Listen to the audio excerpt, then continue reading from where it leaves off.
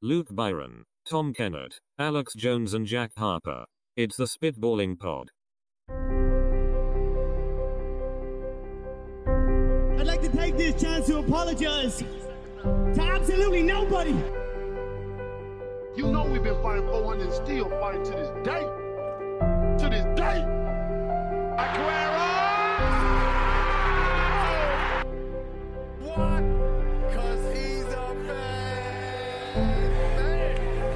Hey, I'm not surprised, motherfuckers. Back out to Allen. His three-pointer. Bang! I'll take a bow, son. I mean that. Take a bow. And I'll tell you, honestly, I will love it if we beat them. Love it. Listen, I ain't going to forget about this by the time we hit the motorway. Some might.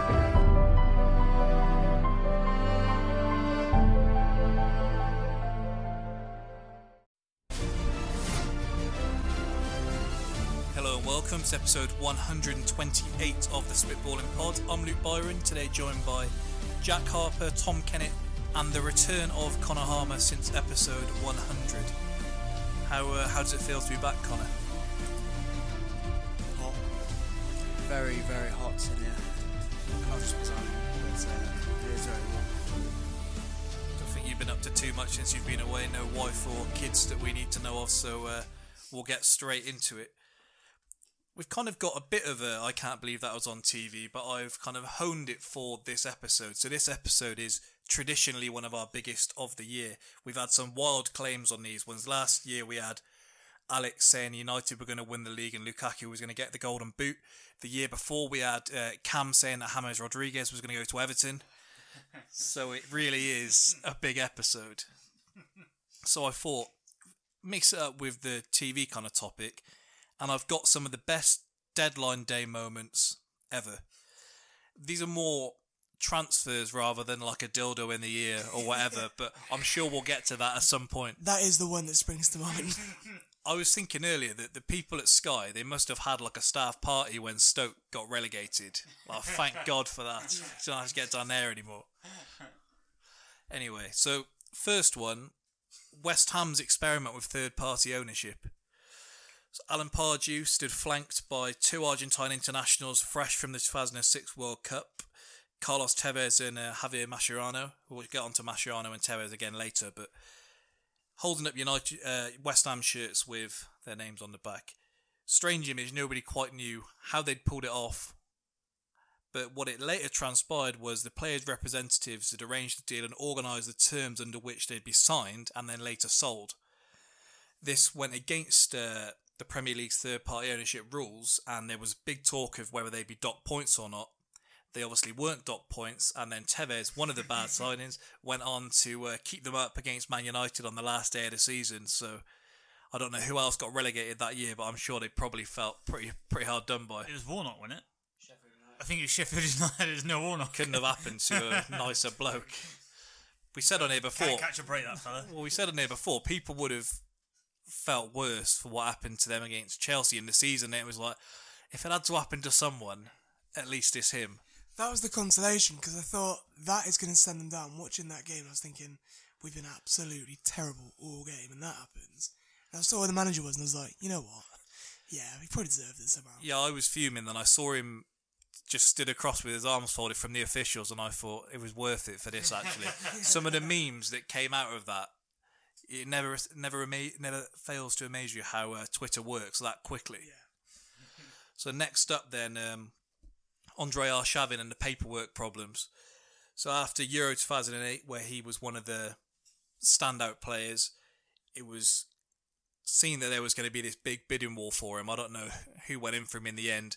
Essentially looked like Arsenal were going to win the deal, and it came down to there strangely being a snowstorm in London. So they were trying to fly him over for a medical, and that was a struggle. The paperwork hadn't come across from Russia, and it wasn't confirmed until 2 o'clock the next afternoon. He then scored 9 goals in his first 12 games, 4 of them being against Liverpool, and then it ended quite unceremoniously for him, because he slowly got tubbier and tubbier and tubbier to the point where he could barely move, but he was still being played as a winger. He had his last bit of well, last moment really was he whipped the ball in where Henry got a last-minute winner against Sunderland, and that was about it. So he got some good moments. He had the goal against Barca with the just screaming his name commentary, but other than that, he was a luxury player that we seem to have at Arsenal all too much. He was an all-time luxury as well, in terms of if he didn't score a scream or whatever in the game, he really wasn't doing anything.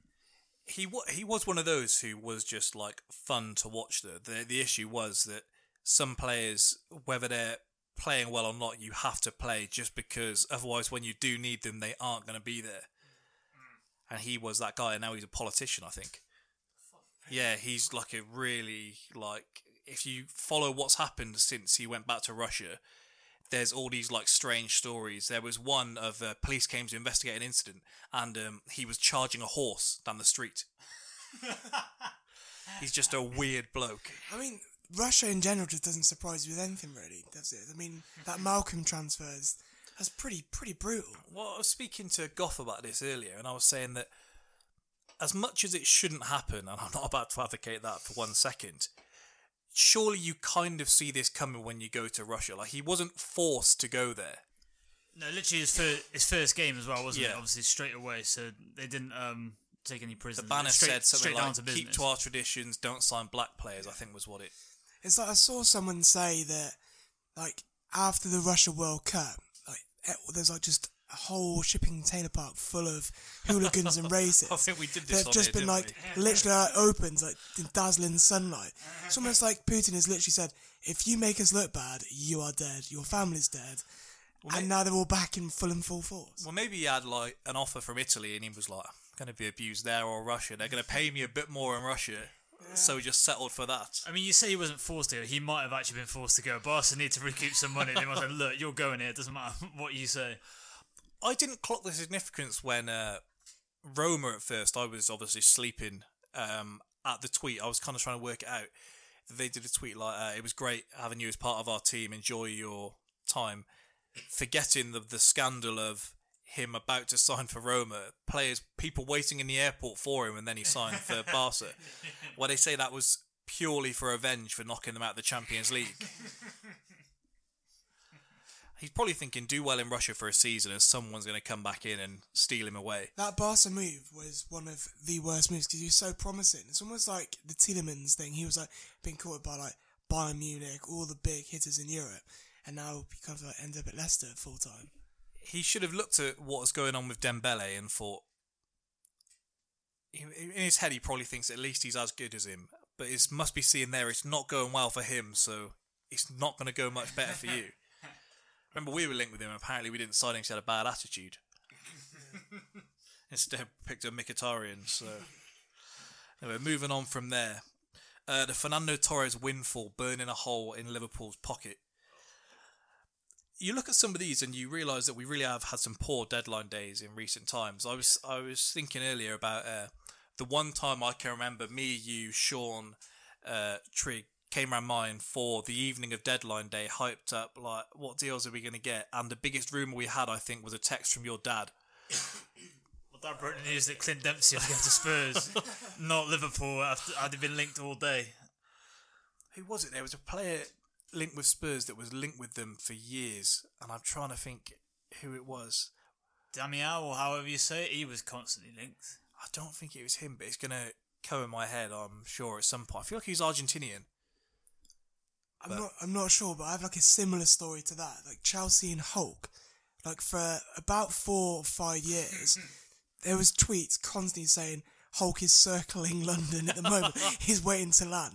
And I see tweets every transfer and saying some say Hulk is still in that plane, circling Heathrow. We had that with Benzema. Jan M'Vila was one of them. And, he was signed. Yeah. M'Vila was signed. And then he ended up at Sunderland in the end, didn't he? And he didn't even stand out there. We were speaking about on Saturday when that one window was so bad that Liverpool-Arsenal was dubbed the Nuri Sahin derby because both were linked with him.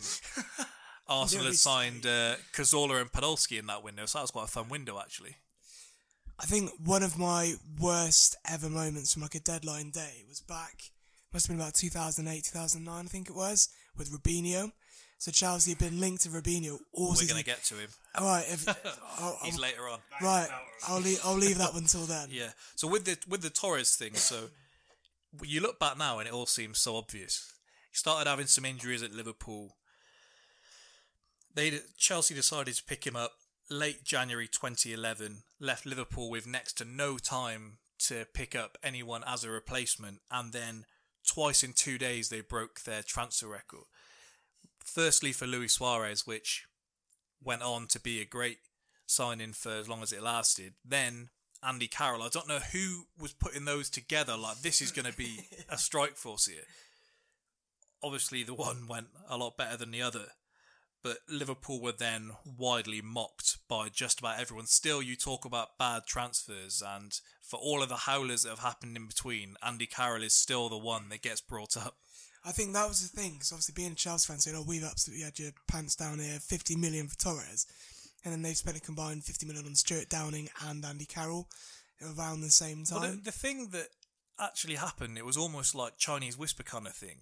It quickly changed into Andy Carroll being signed for 50 million in the rumour that was being said, and they said it was 60 between Carroll and Suarez. Which, you paid more for Carroll than Suarez, is that right? Yeah, Suarez was like 22 million, so it's a steal. Although, I mean, Carroll wasn't bad at the time. People, I think, seem to think it was going to go fairly well. I think he'd just come off scoring against Arsenal in a 1-0 win.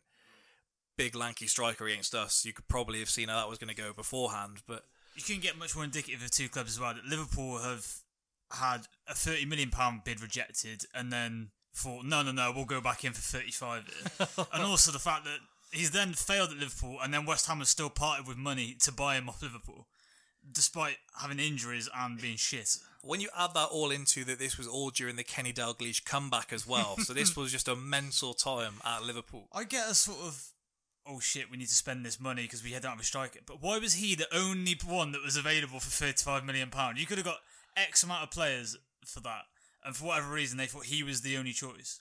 Well, there's the thing, isn't there, where they kind of make out that the player has to be in the room to get the deal done. Like, you can't sign someone from abroad because they have to quite literally be in this room to have their medical done. Like, you can sign someone without a medical, it's just not advised. Yeah. Well, people have failed medicals and still been signed before, so... Not Fekir. Who actually looked like it would have worked out because he missed hardly any games for Lyon then the season after. So, one of the most notable deadline day moments then following that, Peter Odemwingi's escapades. So, January 31st, 2013, a dark evening in West London. Sky Sports news reporter walks up to Odemwingi's car and thrusts a microphone towards his window, asking him if he's disappointed at how he's been treated by his current club. He tells him, "No, West Brom's my home, but it's a new chapter to start in my life. I love West Brom and I always will."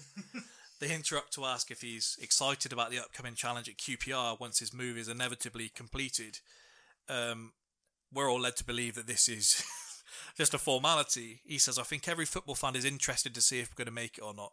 I'm very optimistic about it. A few good players have already arrived here." I think it then pretty much came out that they made a statement and said, "Look, there's been no deal agreed here. He's just gone AWOL and driven up of his own accord." You've got to look at that though and think, you know what, fair play. Fair play. He's got to just turned up there and thought, you know what, no, I'm going to sign for QPR. He gets off worse when you think that Mahrez was apparently hopping on planes like 2 windows ago and just flying around, just waiting for someone to pick him up. Yeah. They stopped doing the offers now. On William Hill, they used to, rather than next club, it used to be which club will they be at the end of the window. And I would put like probably 20 quid's worth on just like 5 on all these different people to stay at their club. Well, some of them seem so obvious, but you would get like 3 to 1, whatever. Like I had Mahrez, the one, it was like Newcastle to sign the most players. And you could do decent on there, but now you go on and it's just next club, so you can't clean up quite so much. So Odemwingie then, he had to come back, make a quite embarrassing public apology saying, "Look, I'm sorry for what I did, I'll give my all the rest of the season." And he then went for Cardiff in less unusual circumstances that summer. So before we get on to our Premier League preview, what I've got here is, if we talk through them, memories from them, good or bad, I've got some of the best deadline day deals, and I think this will go into what I just said then, with some of these were a lot better than what we get now, and then some of the worst deadline day deals after. So first one, which probably the best on the list in retrospect, Ashley Cole, Arsenal to Chelsea in 2006, 5 million plus William Gallas. For just 5 million, he has to be one of the biggest bargains in Premier League history. To go on then, and in 9 years win 9 trophies, including 1 Premier League, 4 FA Cups and a 2012 Champions League, 338 appearances and 7 goals. And you got rid of Gallas, who clearly we all found out after was quite a bad egg. Yeah, you knew as soon as he turned up at Arsenal and had the number 10 shirt at centre-back, you knew something was going to go horribly wrong. Did you see Dani Alves took the number 10 shirt at Sao Paulo as well? That doesn't surprise me with him, but... Yeah, because he was linked with everyone all summer. I think some of these players just expect others to come in for them, but you obviously had the fallback of Sao Paulo that probably are paying him a ridiculous amount to play in a much easier league at home, and he'll be adored no matter how good or bad he does. How's the Daniel De Rossi going to River Plate or Boca Juniors? Boca, isn't it? Has that happened yet? Yeah, I got the shirt upstairs. That's insane. Got in there early doors. I cannot believe that one. I was hearing on the radio that the guy who's reporting about it was saying that he's done this because it's a dream. He's taken absolute peanuts to go there, and he's always wanted to play there. So Roma did essentially say, look, we ain't keeping you on, and then apparently they promised him years before that he would just kind of be moved up through the ranks, and then they said, no, we don't have that for you here either, so you best find somewhere else or retire. But it is the coolest transfer of the summer, like hands down already. The printing on the back of the shirt is so nice. Yeah. So Ashley Cole, that one's done. Wayne Rooney, Everton to Man United in 2004 for 20 million. Obviously did exceptionally well in the European Championships. One of the most sought after youngsters. United seemed like an obvious place for him to end up. They got him there. He went on to become their all-time record scorer. 253 goals in 559 appearances. 5 Premier League titles, an FA Cup, a Champions League and a Europa League. So didn't do too badly. Nope, not at all. It's more dramatic, I think, having social media, just because you do literally see every part of a transfer now. You don't really get the surprise. I was about to say that because, like, funny enough, with the Torres transfer, going back to that one, what was that? 2011, January 2011. That was, and it was the first time we had my generation had smartphones. It was kind of like year 10, year 11 era. And you're just like refreshing BBC Sport every 5 minutes, and you're seeing all this stuff come out. You're thinking, "Oh my god, this is amazing!" And it's not until you get to the age now where you just look at BBC Sport gossip and you think, none of that is true. Like, absolutely zero of that is true. It's like Tancredi Palmieri, whatever his name is. Yeah, he's the worst. He's Connor's boy. He just tweets absolute nonsense. No, Trankendi Palmieri or something. Yeah, Tancredi Palmieri. That's the one. Weird bloke. Yeah. You can usually tell when they're right or not when they give you a build up to when the news is going to be, and you can tell that it's just going to be like sensationalist stuff where it's like big news in 15 minutes. And it's like, if this was like breaking news, then more the people than just you are going to have this. You're not going to be waiting for a build up as if people are going to be like 14 minutes. Tancredi's going to tweet in a minute. It literally does make me think that they all get together in like a room, all these journalists, and think, right, what can we make up so we can sell to the papers?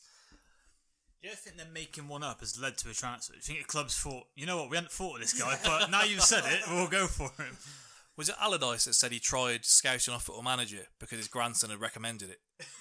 And they picked someone up off there. There's non-league clubs that do it. Mourinho because they said they can't afford the scouting, so they just trust what they have on there. But they have this thing now, I can't think what it's called. I know that the ex-Arsenal like director of football has it, where essentially it's like your Netflix recommendations. So they put in all the stats of, say, so this is how they got Torreira at Arsenal. They were searching for a player like Kante. So they put in a guy who has over a certain amount of interceptions, certain tackle percentage or whatever, drums up all these people because they have like the Opta stats and that. And then they scout from there. So they don't go strictly off it, but it narrows the list so they know who to start picking out. Have you seen the film Moneyball?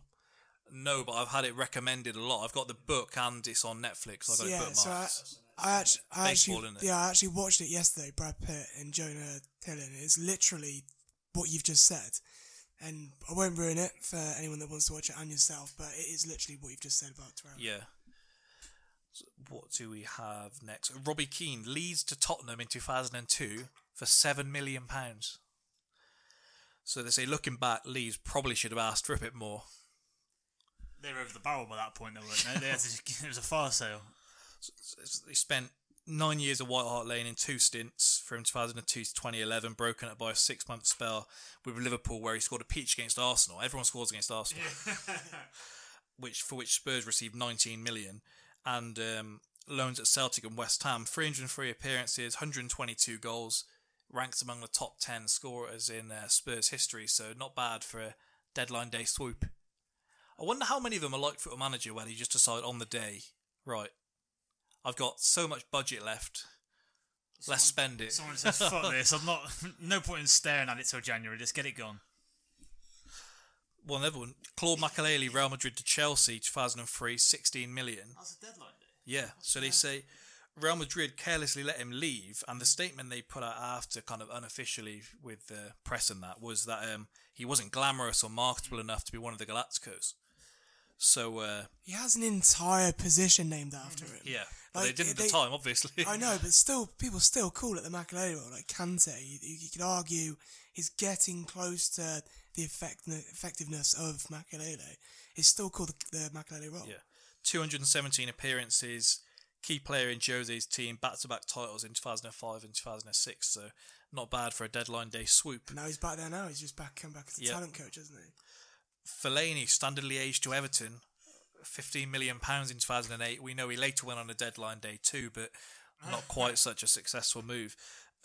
Instant impact in England. He was a killer when he first signed for Everton. He won their Young Player of the Year and then Player of the Year the season after. Caused chaos with his massive hair and elbows, which I still don't know how he doesn't get done for, but there we go. What, the hair or the elbows? Both. 177 appearances, 33 goals. And then Moyes obviously loved him so much that he brought him back in deadline day 2013. Man United fans do him down, but he actually did a job. You say it as if it's a bad thing. Yeah. The only thing that's annoying is that he paid over the odds. He had the chance to buy it at a cheaper price and then waited to actually spend more. He liked him that much. The Twitter feed, whenever Fellaini would come on for United, was absolute carnage with their fans saying, I can't believe our club has to resort to someone like Fellaini. Disgrace that we've got someone like him in the midfield. No, because I wanted him to come to us when he was going. Wow. No, but you're the same with any Arsenal player if Xhaka's there or if Mustafi plays. So there's levels. Because Fellaini was coming on and making a difference for a positive. Mustafi came on yesterday and we conceded a minute later. That's what I was just saying. He didn't get the respect he deserved. That's a World Cup winner you're talking about right there. Have some damn respect for him. We got another World Cup winner now, actually. Nice lead on.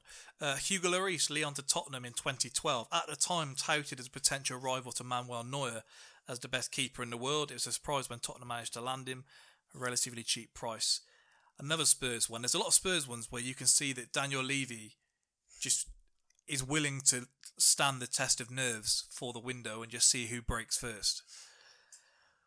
Rafael van der Vaart, Real Madrid to Tottenham, 2010, £8 million. So this was one of the biggest frenzies I can remember for a deadline day.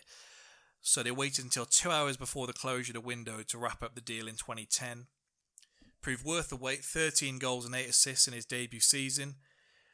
And then added 2 more goals and another assist in the Champions League. After another productive season in 2011-12, he left for Hamburg. So I remember when he came, he was almost like the harbinger of when Spurs became serious. Like, before then, there was always this, like, nearly kind of, just you look at them and, like, shit on your shoe kind of team, and you still do to a degree. He's a professional darts player now, Van der Vaart. No way. Yeah, he hit his first 9-darter the other week. No way. I did not know. I'll have to have a look at that. Yeah, in the PDC as well. Shit. Yeah, because when you first said it, I rather cruelly made the pun that he still would get taken off on the hour mark. Berbatov, Tottenham to United. We're a bit of a Berbatov fan pod here. We all like a bit of Berber. I don't know if Jack does, but he's been roped in if not. No, I do. It's got just his touch alone. Yeah. It's just worth it. So I was speaking to you, Ian, and I was saying that when I think of deadline day, for some reason, Berbatov is the deal that comes into my head, just like I remember going in the post office and seeing him with his United shirt on the back page of the paper. So I didn't have a TV in my room. with TV on, and I don't think I was on Twitter then, so it was literally waiting to the next day to see what happened overnight. Him and Robinho was the same one, wasn't it? I'm pretty sure it was the same year, because wasn't it that Robinho initially wanted to go to Chelsea, then he thought United were in for him, and then he had to settle for City, as they were at the time. Yeah, and then same window. And Berbatov was obviously kicking off, saying he wanted to go to United from Spurs, and everybody won. Well, they thought that...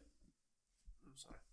Yeah, I mean, they thought that both of them were going to City at one point, I'm sure, and then obviously it then changed that Robinho went to City, and he was the star player for a bit, wasn't he? Because I remember that window. Because I remember that's obviously way before the Premier League stopped the transfer window before the season started.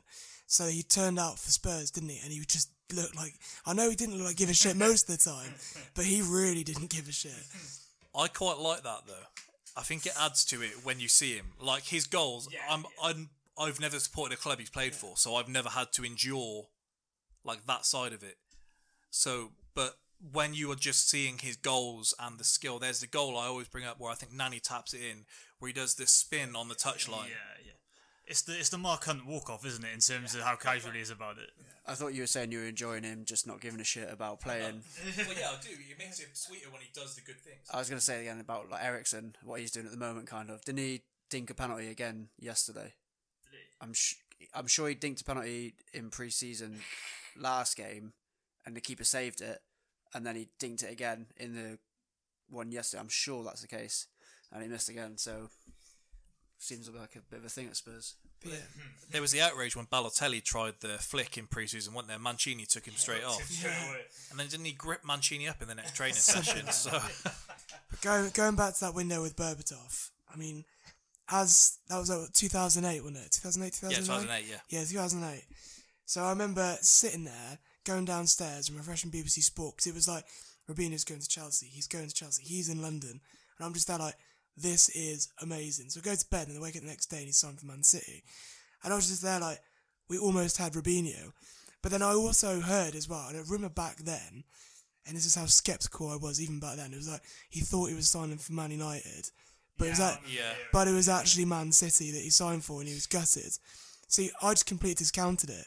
But I've actually heard since from more kind of reputable sources that was actually the case. Probably was. He doesn't like the brightest tools. So. Yeah. Anyway, Wilfried Zaha, Man United's Crystal Palace, 3.5 million on a deadline day.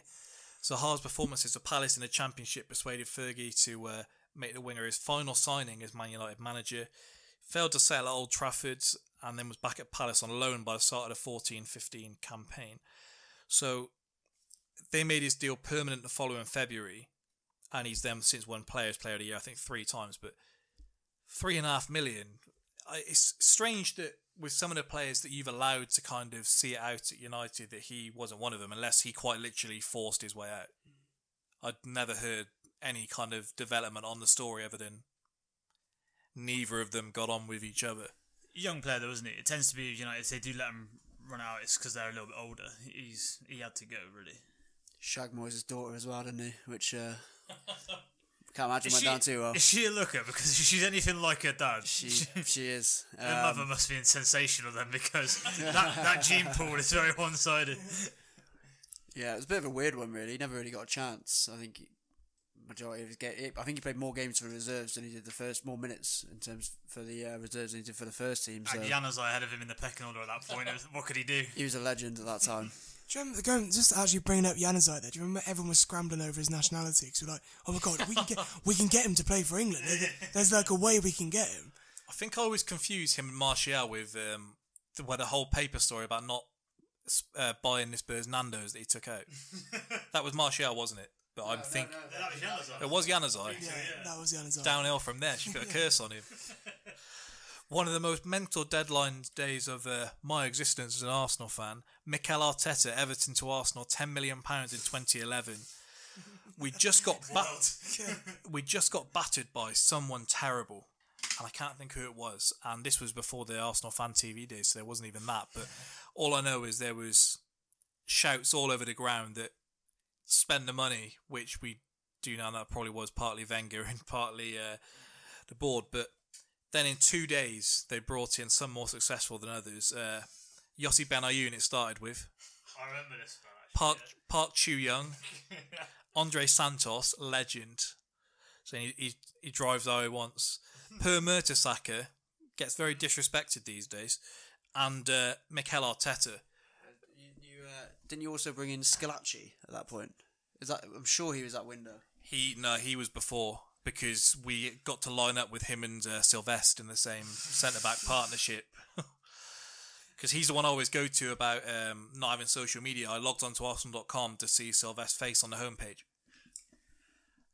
And you think that today is a dark day in terms of your centre-back pairing, Mustafi and Socrates, but times were hard back then, weren't they? I'd take Senderos and Giroud back now, looking at it. Senderos and Segan. Yeah, that pair kept a clean sheet at the Bernabeu.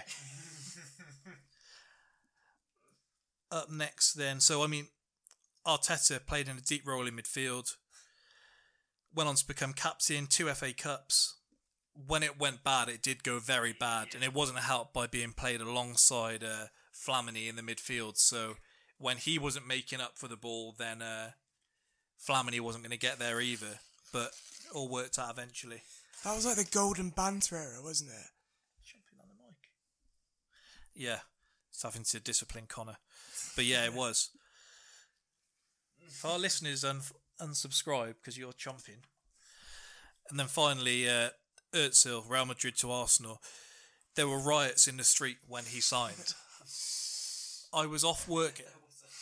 Have you not seen the videos? There literally wasn't. There were people running across cars.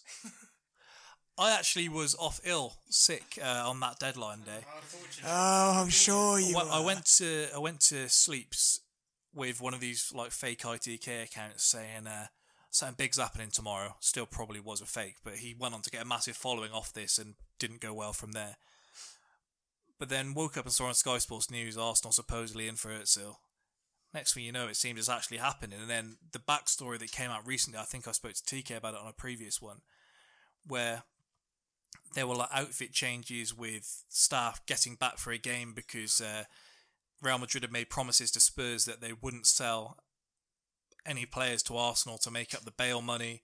There was a member of the Arsenal staff who describes it as man-marking Özil's dad so nobody else could get to him because United wanted him as well. It's a mental story, if you can get all of it. Would you say he's been worth the 42 million? Yeah, absolutely. His second season was unreal. And then he has his moments now, but he's gonna have a big year this year. I agree. I do agree. I think he had 42 million for Ozil. I think that is you look pretty at some fair. of the people we've just gone down of some of the money that's been spent. I mean, you look at 30 mil for Bakayoko and 30 mil for Drinkwater. I mean, you can get an Ozil and a half for that.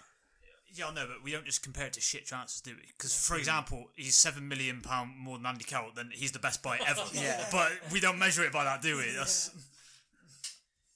In terms of us spending money, I would say he's been worth the 40 million. He's won 3 FA Cups in that time, and he was played a significant role in those. Is he worth the contract that he's currently on, though? No, he's not on. He's not worth 350 bags a week. But and for that's because that doesn't just stop. That stops you buying new talent. I'm saying that now. If you'd told me now how bad he's going to be, then I was good. Yeah, fine back then. But back then, imagine we'd lost Sanchez and Özil. The ridicule we'd have got. We'd get ridiculed still for losing Sanchez. The funny thing is, I think that Sanchez move was bad for all concerned because he's been awful at United. Yeah, he wanted to go to City. Yeah, it's almost like it's one of those where Arsenal was right for Sanchez and Sanchez was right for Arsenal, just the way he played. That must have been just what it was. It's like Torres didn't fit in at Chelsea at all because of the style that we played, because he didn't have that Gerrard search and run. He had Lampard trying to bag all the goals. So it's just the way the team stack up. Sanchez is coming with a new flex this year. I can feel it. He's coming good this year. He's played so well in the Copa, isn't he? He's played really well. He's got to because no one's coming in to replace him. Yeah. So all he's done so far is play a piano and score a goal against Newcastle. I was going to say as well, I remember that transfer window where Ozil signed, and I remember it went off for about an hour, and then bigger news came in that United signed Falcao on loan And the Ozone News was just put to the side, really, wasn't it? As if you signed some Mickey Mouse player. We're going to get to Falcao because now we're on to the worst deadline day signings. So we'll get there. First of all, Michael Owen, Real Madrid to Newcastle, 16.8 million. Good signing, that was. Well, not when I break it down like this. Owen was desperate to return to England, wanted to go to Liverpool. They didn't fancy him. Then he wanted to go to Everton. They didn't fancy him. So he ended up going to Newcastle. A crowd of 20,000 fans gathered at St James's Park to welcome him. He played only 14 times in his first 2 seasons in the North East, scoring 8 goals before being relegated to the Championship. I didn't really realise he played so few games. Nor did I until... In my memory of it, I thought he did semi-okay and had an alright haul, but yeah, fucking 14. Yeah, exactly. I mean, his goal per game ratio is pretty high. Yeah. Then, Falcao, Monaco to Man United, 2014, £6 million. Having been so prolific at Porto and Atletico, it was seen that Falcao would come in, thrive alongside Van Persie and Rooney. As it transpired, his form mirrored most of the United players' form under Louis van Gaal. Laboured through the season, he managed 4 assists, 4 goals in 29 appearances. Predictably, his loan wasn't turned permanent, and Chelsea decided, you know what, maybe we'll take a crack at him as well. See, the annoying thing is, Chelsea are the best team of signing players way too If I had £1 every time I heard you say Chelsea the best team on a podcast.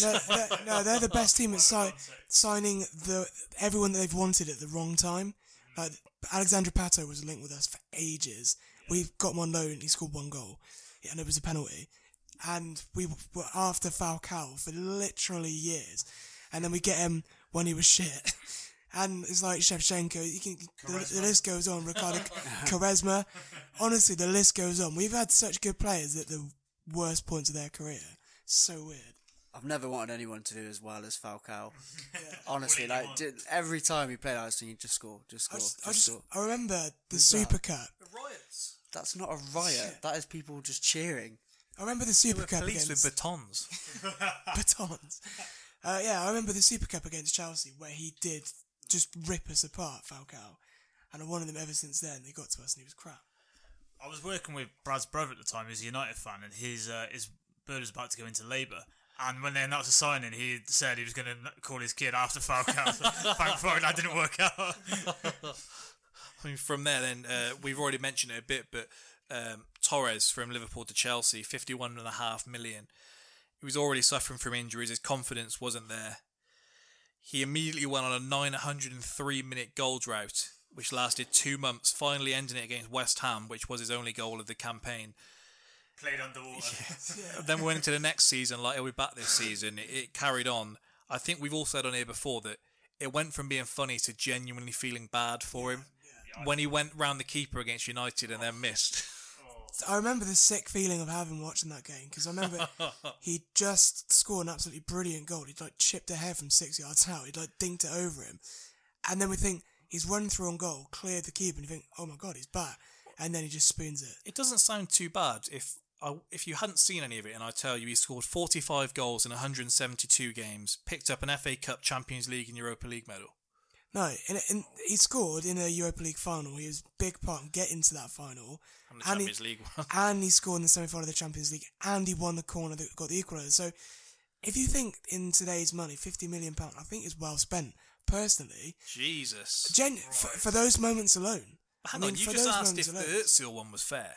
Yeah, and I agree with you. I thought it was fair. Yeah, I know, but to even ask that and then talk about the Torres one, I was getting your opinion, because I think that is fair. And when you think what that £50 million really bought Liverpool in return, I think we got the better deal out of that. Yeah, but do you not think you could have done the same without Torres? No, I don't think. Just from the way that the game's played out, and he was so low on confidence, he wouldn't have been playing right wing for a start. Should have dragged Anelka back. So, for example, if Torres was striking, if he was really firing, he'd have played striker in the Champions League final, not be brought on for Solomon Kalou and play right wing. Yeah, but that's part of the issue. He wasn't.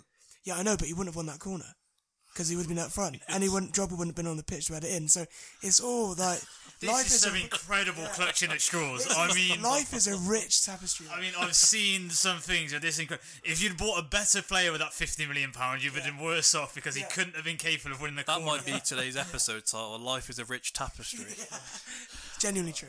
On to the next one. We also we constantly kind of compare to like today's money, where it's not really a fair sort of comparison, is it? Because it's not even inflation, is it? It's in fairness, I slate Chelsea now. If at the time, despite the form he was in, you'd offered, I think, any club Torres for 50 million, they probably would have taken it. Yeah, because it's a gamble. You would have thought that this is just Liverpool probably would have paid 50 to keep him if that was like the option. Yeah, exactly. It's like one of those where you've seen a player that's won a World Cup, he'd won a Euros, he'd absolutely stormed the Premier League, and you think like people buy in strikers from other leagues now, think, he's gonna have time to adapt.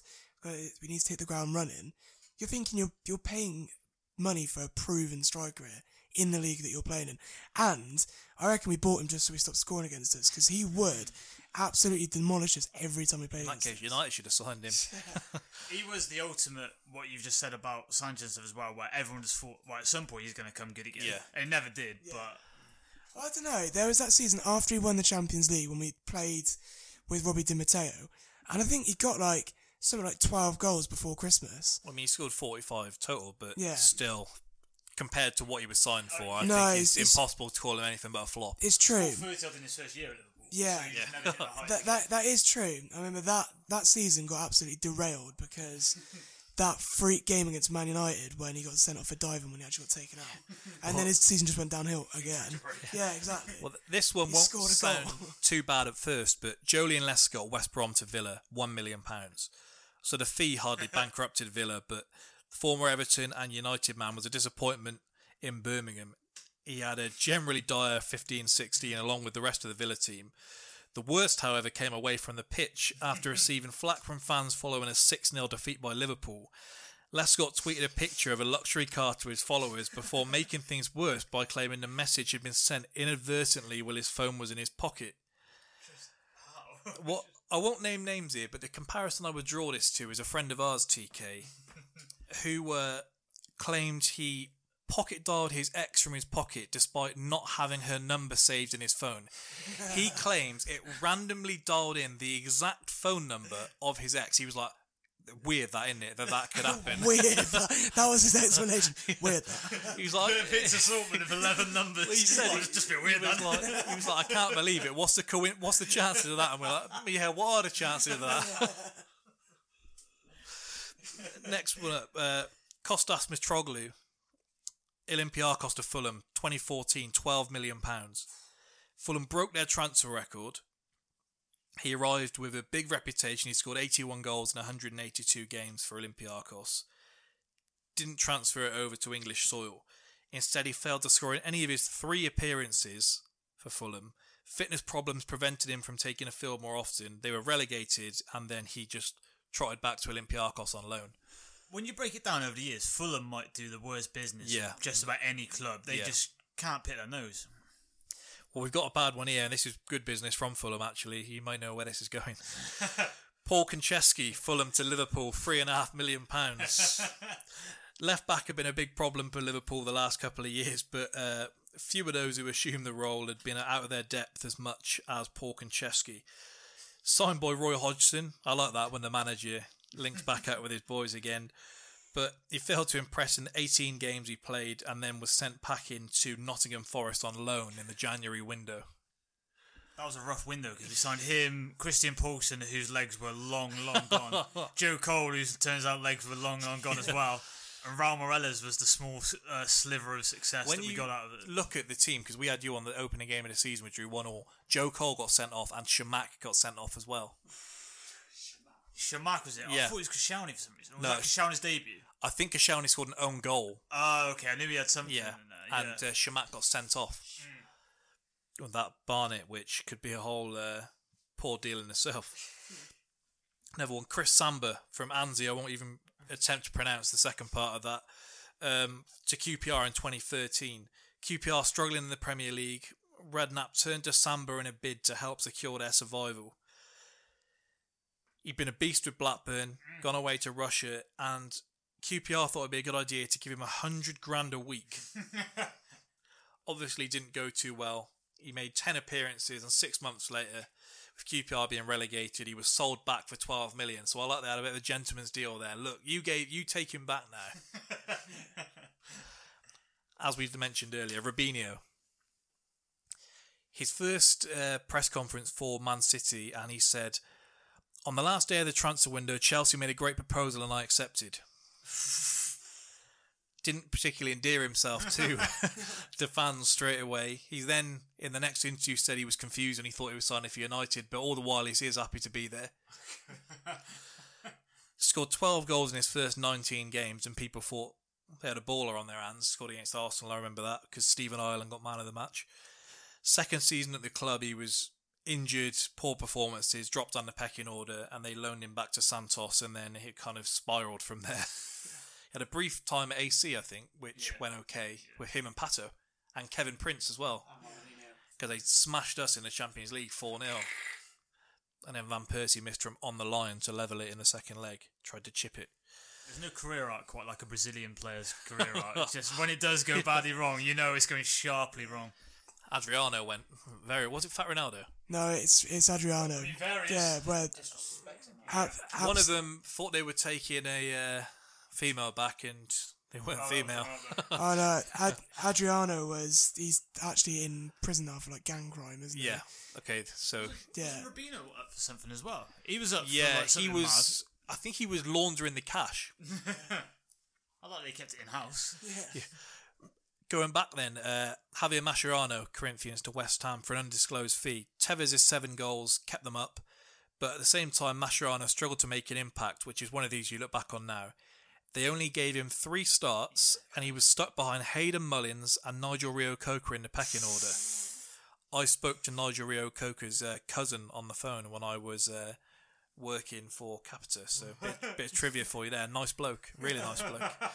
Complained. Bit of GDPR there, man. It's fine. I didn't say what he's got, but he was complaining on the phone because I said, "Oh, how's that then?" Because he's out in America now, or he was at least at the time of the call, probably 2014, and he said, "Oh, it was all right," but he was like, "I was an all right player as a kid, but if you can imagine going home showing your trophies and then his take up a whole back wall, it wasn't very much fun." He said, "But it's good crack when he comes back now because he's got all this cash and he just buys everyone's drinks, so we always have a good night out when he's back." So that just made up for him being made to feel this big for his whole childhood. A name you won't have heard for a while, Andy van der Meade. Wow. From Inter to Everton in 2005 for £8 million, which is quite a big deal for Everton. David Moyes sought to strengthen his squad for another top 4 challenge in 2005-06. Former Ajax and Inter man Van der Meade looked like the ideal acquisition. Only made 10 appearances in his debut season, 8 the season after, 0 the season after, and 2 the year after that. It later emerged that alcohol and personal problems had dogged his career. Not ideal. Now this is the last one, and then we'll get on to the next season. If you told me this one was bad, then I didn't know it was this bad. I thought he was like a baller, actually. So, Brian Ruiz from FC Twente to Fulham for 10.8 million. It took him 6 games to open his account, but the support striker wasn't able to maintain that going forward. They expected more than 2 goals in 29 league outings after splurging 11 million on him. So, he must have scored both those against Arsenal. Because I remember this was the game, and back in the days when I used to go out, actually, I know that we had a decent night out planned, and in the last minute, Arsenal had a penalty to equalise, and Arteta blazed it over the bar, and this was when he'd gone bad. But so I thought the whole time I've been thinking, well, I've been thinking he was a player the whole time. If I see his name pop up, I was giving a little nod, like, he was a baller. He was. He looks like he'd be a good player. If you had him in a lineup, he'd look like a good player. Yep. So he then doubled his tally with 4 goals the year after, and then after a 12th place finish with Fulham, went on loan to PSV, where he played 29 times. Anyway, then, we're on to the Premier League. This is where we're all going to stop being such a tight unit. Alex has surrendered his chance to have any say on Spurs, so if he's not happy with what they have to say, not my fault. He fought the cause for Chelsea last week. I don't think Jack's going to do similar for Spurs somehow. I will say, actually, just to tee up next week, because next week is, we spoke about it a couple of weeks back, where we're going to set up our teams we're supporting for the foreign leagues, which ones we're going to cover and all this. While you two are here, would you prefer us each having a league or each having a team in the league for us to report on each week? If you don't already have a team in that league, then we're going to do a random draw. It's going to be twist and stick, not twist and stick, it's going to be random whether you get title challenger, mid-table or relegation contender. So you got someone there, and then you random it again for who you get in that section. Okay. Yeah. But it's whether we have leagues or teams each. So we'll see how that goes. Yeah, all right. We'll have a little think. Anyway, let's do our top 6 predictions to kick things off. That I'm sure that'll get the spice rolling, and then we'll go from there. Connor, as you are our guest for the day, give us your top 6. We won't have any detail to it now, and then we'll debate it as a unit. So I'm assuming you want it in order. Yeah.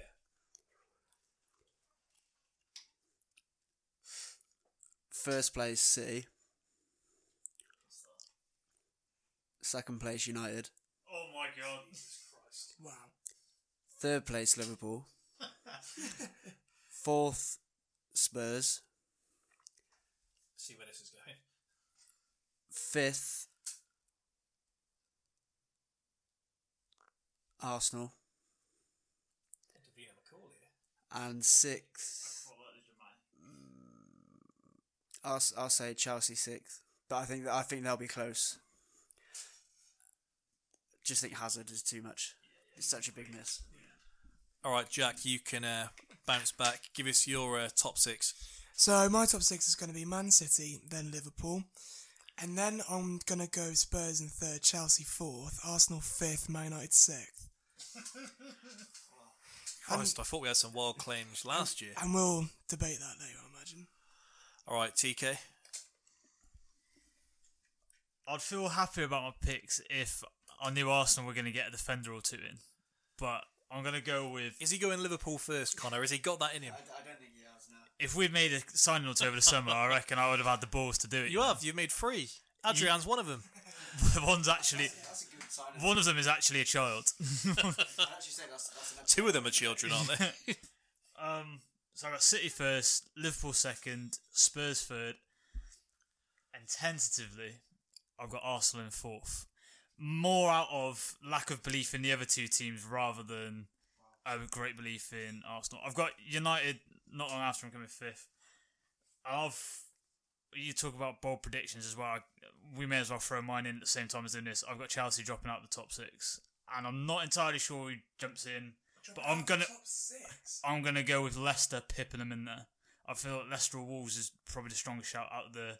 Everton are doing actually things as well, but I'm gonna go with Leicester to jump in and Chelsea drop out. All right. Well, I've got City first, Liverpool second, Arsenal third. There we go. You had United second place. Yeah, and I'll explain why. Arsenal third, Tottenham fourth, Man United fifth, and Everton sixth. Seeing your...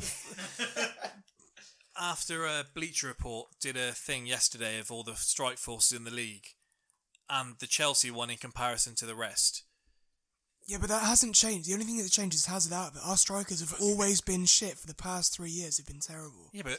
And we've always seemed to come through. I've had a bet with Tofty yesterday, and I feel quite confident on this, that Martial will outscore individually the Chelsea strikers of Batshuayi, Giroud and Tammy Abraham. Batshuayi's gone back to Palace, hasn't he? No. He's in our strike force, yeah. So I think Martial will outscore, not put together, but again, individually. you are... What people really underestimate is Chelsea's unreal way to shithouse a good result from somewhere. We finished. Not with Lampard. Lampard ain't got that in him. Well, and Sarri did. I mean, Sarri's philosophy, we scraped in at third, and we got third last season. Hazard got you third. That is literally it. Yeah, that's because Arsenal, United and Spurs got you third, really. Right, it's because it was a rigid system that the only person that had any flair was Hazard. You're not convincing me that a team with the top 3 strikers in their squad, and this is the first bit of Giroud slandering you have from me, but he lost my... He lost me as a compatriot with the way he's been since. When the person listed as your best striker is Tammy Abraham, and then the next 2 being Batshuayi and Giroud. I can see us getting top 4. I can't see us going any higher. But well, that's nice of you. You ain't getting in the top 4. So look, the way I justify it is this: Man United had the players last season, and I don't think Harry Maguire is going to change a whole lot with that Man United team, because it wasn't necessarily their defence was a shambles. We all know that, but it's the fact that they've got these big players not performing because they don't want to be there. They just want the paycheck. You got a bum manager. Ooh. Have you not seen the latest news today? Dybala would have signed if it was Mourinho there, but he doesn't know who Solskjaer is. Yeah. Now that is disrespectful. Yeah. That's a lie. Well, it's not. How would he know who a bench warmer is? I don't know who. Yeah. Source, the Daily Star. Come on. Like, let's Solskjaer is known as super sub, and he wasn't like this world's like. It's like Solomon Kalou if he'd come on and scored in the Champions League final. That is exactly what Solskjaer is. He's a Solomon Kalou that got lucky. We've got a new episode title. And that's doing a disservice to Solomon Kalou, Mike. Wow. Another one who was linked with Arsenal for years. Yeah, always. He was such an Arsenal player. He was waiting for it. Yeah, genuinely was. He was the guy, and it's usually Eriksen for Spurs when you're watching that early Sunday kickoff and the shit team looks like they're going to cling on for a draw, and there's like 5 minutes left. And then it would be like Malouda and Kalou will each score in the last 5 minutes to nick it 2-1. And it'd be like a bobbling 3-yard tap. I can remember them doing it against QPR in what my memory serves to be like a Christmas time game where they were 2 up and then they must have won about 4-2. When we got to watch Hertha Berlin last year, Sean got on Kalou as first goal scorer. Like 5 minutes in, he's missed the easiest chance I've ever seen in the flesh. So I think we know what each team needs, and we'll get to that to kind of round out the show. So if we base this on... We're going to get into Explain United in a second. I think that does need some explanation. Okay, yeah, that's true. I forgot he was there. Wow. Okay. So... Even he's brace yourself. United haven't had a defence in years. Probably since Ferguson was... Probably maybe before his last year. Wan-Bissaka... Great signing from what I've seen so far. In pre-season. You were sceptical when he was first made. No. I always said he was a good defender, probably one of the better right backs defending wise in the league. I'm sceptical about him going forward, which now I'm not as sceptical because there's other links there to correct that. Maguire, great signing. I'm saying it now. That's a great signing. 80 million. 85. Okay, it's a lot of money. It is a lot of money, but you pay that. Man United fans were screaming when Liverpool bought Van Dijk for 75. Yeah.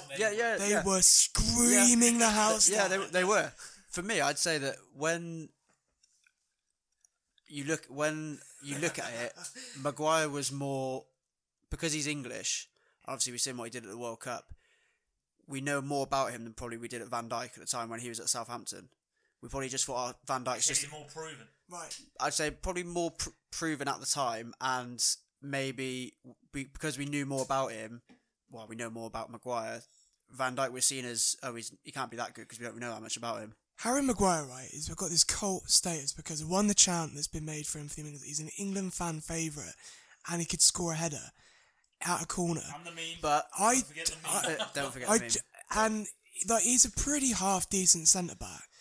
But I would not say that he's going to go there and he's going to get you into the top 4. I would not. I just do not think he's that calibre of player yet. I'm not saying he's a world beater, but I think added him, Wan-Bissaka, into that defence looks I'd say it's one of the stronger ones in the league. Well, now. you say that. I'd say stronger than Spurs, and I'd say stronger than Chelsea and Arsenal. Well, you say that. You've got Azpilicueta at right back at Chelsea. It's Spurs. Who have you got there? You got Even Chelsea fans have turned on him. Yeah, who is Spurs right back? Walker Peters, isn't it? And that's about it. Yeah. But they've still got Vertonghen, haven't they? And they've still got Alderweireld. This United back four is still only half of it. You've still got Luke Shaw on the one side. Yeah, you're saying as if it's a bad thing. Luke Shaw, the one who's registered slower than a bloke who plays in bootcut jeans. I think you'll find if you read his tweet, he said that he was only told to go at 70% that day. Yeah. So I think Shaw's a good solid left back. Lindelof has been very good since he's he was very shaky at the start, but I think him and Maguire will be a good partnership. I think it's a solid defence, one of the stronger ones in the league. There's this lad that I worked with, right, and his best mate was involved at Man United, and he was one of the people that all the new signings go to, and he sorts out their car and their pump where they stay with the first join. This could be the new bloke who came into Alex Jones's coffee shop. Yeah, I hope you know that. Genuinely, his best mate's this guy I work with. He's from Manchester, and Luke Shaw, apparently in his first season, the reason why he was out of the team all of the time is because he was staying up till 4 a.m. playing FIFA and eating McDonald's all the time.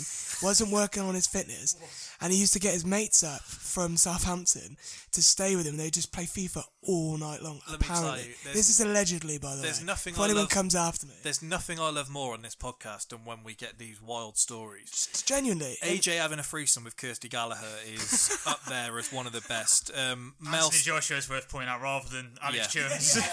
That would have been one. I thought you've just outed him there, clean on it. What was it? Mel C doing bag at a house party in... Yeah. Was it Worcester? No, that was in London with a friend In of London? mine. But yeah, she offered it to him as well. Nice of her. Well, whilst we're on this tangent as well, Jordan Pritchard, a guy who went to school, has spoken to Nathaniel Klein on the phone because he was seeing this girl that was randomly at a house party, and she rang him up and put him on loudspeaker, and we're all just chatting to Nathaniel Klein. What about It's just so weird. the kids who were prank calling Gary Neville? That is brilliant. Called him a little dick. What was the other one? The Danny Rose one as well, where my mate's sister went out with Danny Rose and he used to phone in sick to England's duty because he hated playing for England. And then a few days after he told me, he then phoned in sick to England and pulled out the squad through injury. And I was like, what? I'd say United have a club legend who phoned in sick for all of his international call-ups as well. Yeah. Is he? The bloke who shagged his brother's wife as well. Is Danny Rose not now being linked with a move to Italy as well? I mean, I don't know that that's going to solve the problems he's experiencing over here. This is why we need Tierney wrapped up. I've said Spurs are going to get him. They are going to. They're in talks with Sessegnon, aren't they? We'll get into that. But anyway, back to where I was with United. I feel like a midfielder is needed. That's what I will say. Firmly agree. However, McTominay, I think, has been very good. And I feel like he's brought in players who fit a style which hasn't been done in a while. I feel like over the last few years, it's always been a case of if they're available and they're a good player, get them, and then we'll kind of work around it after. Whereas this year, I feel like they've bought players, they've identified positions which is needed, and they've gone and found a solution to the problem. You still haven't resolved the striker issue, though.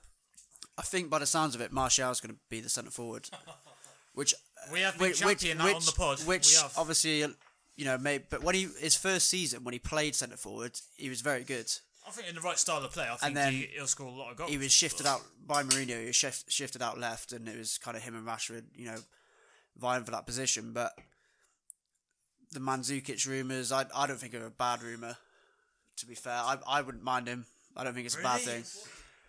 He seems happy enough to come off the bench, so he's not a bad option to have on your bench. It's just what you're paying him. All I think is, if you look at United's front line, you've got Rashford, Martial, Chong, Greenwood, Sanchez. Bar Sanchez, they're all under 21 or 22. If you're trying to sort of generate that style of play, though, Mandzukic is just so counterproductive to that. And if the default option is this isn't going well, throw Mandzukic on. You're not going to change how you play. I don't think he is, because you got to think that he's. If you're not, by the sounds of things, you're not going to play counter-attacking football, which that's what they try to do, pressing football.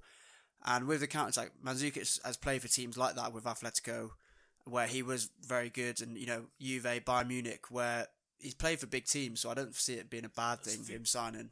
Lukaku is essentially getting shifted out because he's not mobile enough. Well, the whole issue anymore? with Lukaku is they tried to play that football where, for a big man, he can't hold the ball up at all. And so Mandzukic, for all of his faults, I think he's a big man that knows what he is. So I don't think it'll be that bad, and I don't think it'll be a bad option to have. And for what we've said about Maguire and laughing at it, if you offered me Maguire for 85 million at Arsenal, I'd have bitten your hand off for the exact same. It's not my cash, so I don't really care.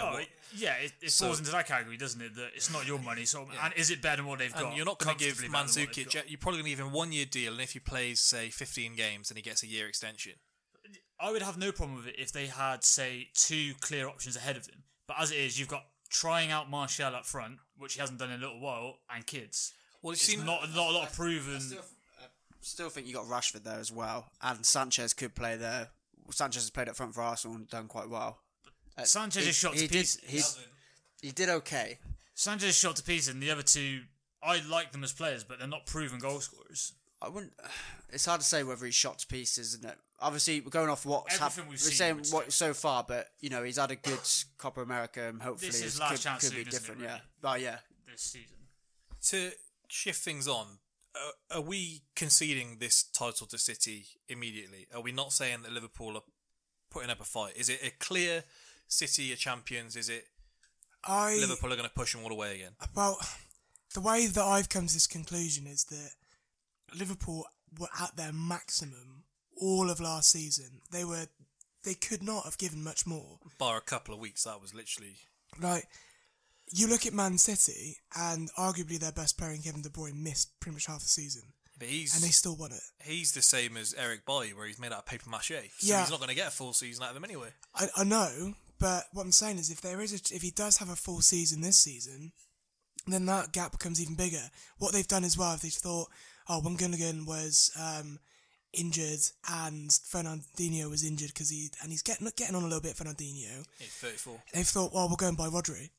And then you're like, well, they've got 3 class centre mid, so if any of them get injured, well, they've got someone else to fill in. You look at their wingers, and I know that Leroy Sané's apparently agreed his deal with Bayern Munich. We don't know that yet, but if they do keep them, they've got Sterling, Sané, and they've got Mahrez just collecting dust on the bench. Bernardo Silva that can also play on the wing. I've got a section for us in a bit called Willie Stay or Willie Go. Yeah, that's good. But you look at their striking options as well. You've got Aguero, who's probably the most deadly striker in the Premier League. And you've then also got Gabriel Jesus. And I know that he's gone off the ball quite a fair bit. He's going on that Brazilian striker decline a little bit. Eyebrows ever. Where you can literally take the rest of his face away and still know exactly how he's feeling from his brows. No, shouldn't play poker because his face is just tells you everything. I think Liverpool's thing, that the reason I put them below United is I think for Liverpool that it'll be burnout this year, just simply because they've got that World Club Championship thing. Yeah, but it's the travelling as well. The fact that Mane hasn't had a rest, Salah hasn't had a rest, and Firmino hasn't had a rest. Yeah. And the way we play as well. The way you play, we're constant, and you haven't got replacements to come in. You say you've got Origi, but they're not going to be people who can come in and play a lot. If one of those gets injured, if Salah gets injured or Mane, I think Firmino you could probably go without maybe for a little bit, but the other two I don't think you can really go without. See, I agree with you there, definitely, because the fatigue, the gegenpress, the amount that'll take out of a player, and if they do get injured, you got Shaqiri, Oxlade-Chamberlain. He's got United ahead of them due to travel for the Club World Championship. You're forgetting, you're in the Europa with us. Yeah. There is more travelling. I'm saying it because the fact that they don't really swap their team around. It's that front three will always play and it's never a case where they would leave them out for a rest. I think burnout is probably at risk regardless of Club World Championship. It doesn't help, but I think the Super Cup and stuff. And the fact that those three haven't had a rest over the summer. It did this summer, and then last summer was the World Cup as well. So exactly. they haven't for quite a bit of time now. And people underestimate as well how demoralising it is to come so close to. They literally were 30 centimetres from winning the league with that ball on the line against Man Winning City. the Champions League, I'm sure, made them feel a lot better. No, that's massive. But again, when you go and win something big, you've seen it with Chelsea, you've seen it with other teams, apart from Man City, just because they have so much depth. Then you have that kind of, we've done our job, and it's hard to recreate that same winning form the next season on. Look at Chelsea's a prime example of that. So, why have you got Arsenal so low? I don't have you so low. I had you 5th. Yeah. Yeah, that's about where. That's progress. Yeah, just simply because your defence. If you do, I'm going off now. Yeah, right this second. Right this second. If you sign Tierney and if you sign, I don't know, any centre half. yeah. You should have got Gary Cahill, who's just gone to Palace. At the moment, what you're looking at is Jenkinson starting right back. No. All right, Maitland-Niles starting right back. Bellerin. Who's back in about 3 weeks. No, I'm talking about the start. The start of the season is next week. Right. At the moment, you're either starting Maitland-Niles, who is not a right back, or you're starting Jenkinson, or you're I think I might prefer Maitland-Niles. and then you've got even out of position. Socrates and Mustafi. Tell me, am I wrong? And then left back, you've got Monreal. So that back four is probably, I would go to say, the 9th best in the league. I'd probably say. I'd go as far to say probably West Ham's better than that. Yeah, the stat is we've conceded 107 goals in our last 56 league games. That's hideous. But have you seen the clip of the Maitland-Niles own goal yesterday? Because there's another angle where you see his face and David. And what he says. And he's like, "Why is he coming off his line, bro? My man's high." Yeah, he actually said. Well, I'll say you now, Arsenal's back line as it is, United is not that much better. Oh my god. I'll take. Oh my god. And this is without new signings. So if you give me Monreal or Kolasinac, whichever one, Socrates, Holding, Bellerin, that concedes a max of 10 more goals than United. Not enough to... And at the other end, we're going to be scoring more than you because, let's be honest... You've got the deadliest strike force outside of City and Liverpool. No, we've got the best front three in the league. I knew he was going on. He's hyping up a Frenchman who is who's not done anything outside of the French league. He does call it the Farmers League. Yeah, and he has done nothing outside. What did he do for the Ivory Coast? He's also he didn't even play. He also said that the only team in England that he'd ever want to go to is Chelsea. He actually said that on Eden Hazard said the same about United. Rudiger said the same about Arsenal. Fabregas said the same about Arsenal. So we can go down. But he's won the Champions League. We can go down this list, and he was obviously in a bad place at the time. No. You wait now. Aubameyang with more service this year. I'm still over the back four bit. Yeah, so that's what I'm saying. I'm not done with this back four. We'll get back to that. Okay. Pepe, option of all these clubs, he believes in the Arsenal project. So first of all, no one wanted to pay that stupid money for him. Well, United did, and he turned them down. That's a lie. Is it? That's a lie. The Lille board say otherwise. Wait there. This is like a board of people. You know, you get boards from every single country. United are in, just to bolster the price up and just to let people know that there are clubs around him. They just say it. They say this with every single player. United are in. United are, I'm sorry, a club that pays 85 million for Harry Maguire is going to pay 72 million for a generational talent. Generational talent. Aubameyang cruised to the Golden Boot last year and started and played on the bench for the first couple of months of the season, interchanging with Lacazette, and still had it easy. Then shared. Come on. Less minutes, so usually that would give it, but they changed the rules, so Liverpool had that. Then you add into that Lacazette, who can play the Firmino role in that he's going to drop nice and deep. He's going to put the pressure on, and then Pepe and Oba press in on the other side. You laugh at this, but they lenged down your team last year and finished above you in the league. So we'll put that there because... Yeah. Lingard danced at your stadium. Let's not forget. Yeah. We won the league at your stadium, so let's not forget. Years ago. Talking when you had a good team. Well, yeah, the team that was made up of the French league, so let's not put that down too much. Nicolas Pepe, all the United fans have spent the last week and a half making comparisons between Pepe and Dybala, saying that which one was going to be the better signing. That didn't go to plan, did it? So instead, you've had to lump 85 million on not even the best English centre-back for a start. Well, John Stones is better than him, and within a year, Joe Gomez will be better than him. I would actually probably say Joe Gomez is level with Maguire now anyway, if not slightly better. Harry Maguire's got cult status, and I'm not saying he's bad, but Harry Maguire is larger than life because of this cult status the England fans have given him, and we beat a few crap teams in the World Cup and got to the semis. Let's not go that far. Arsenal were one win off third place last season with an awful defence that was injured for half the season, so you had no fit right back from the second month of the season. So what's different this year?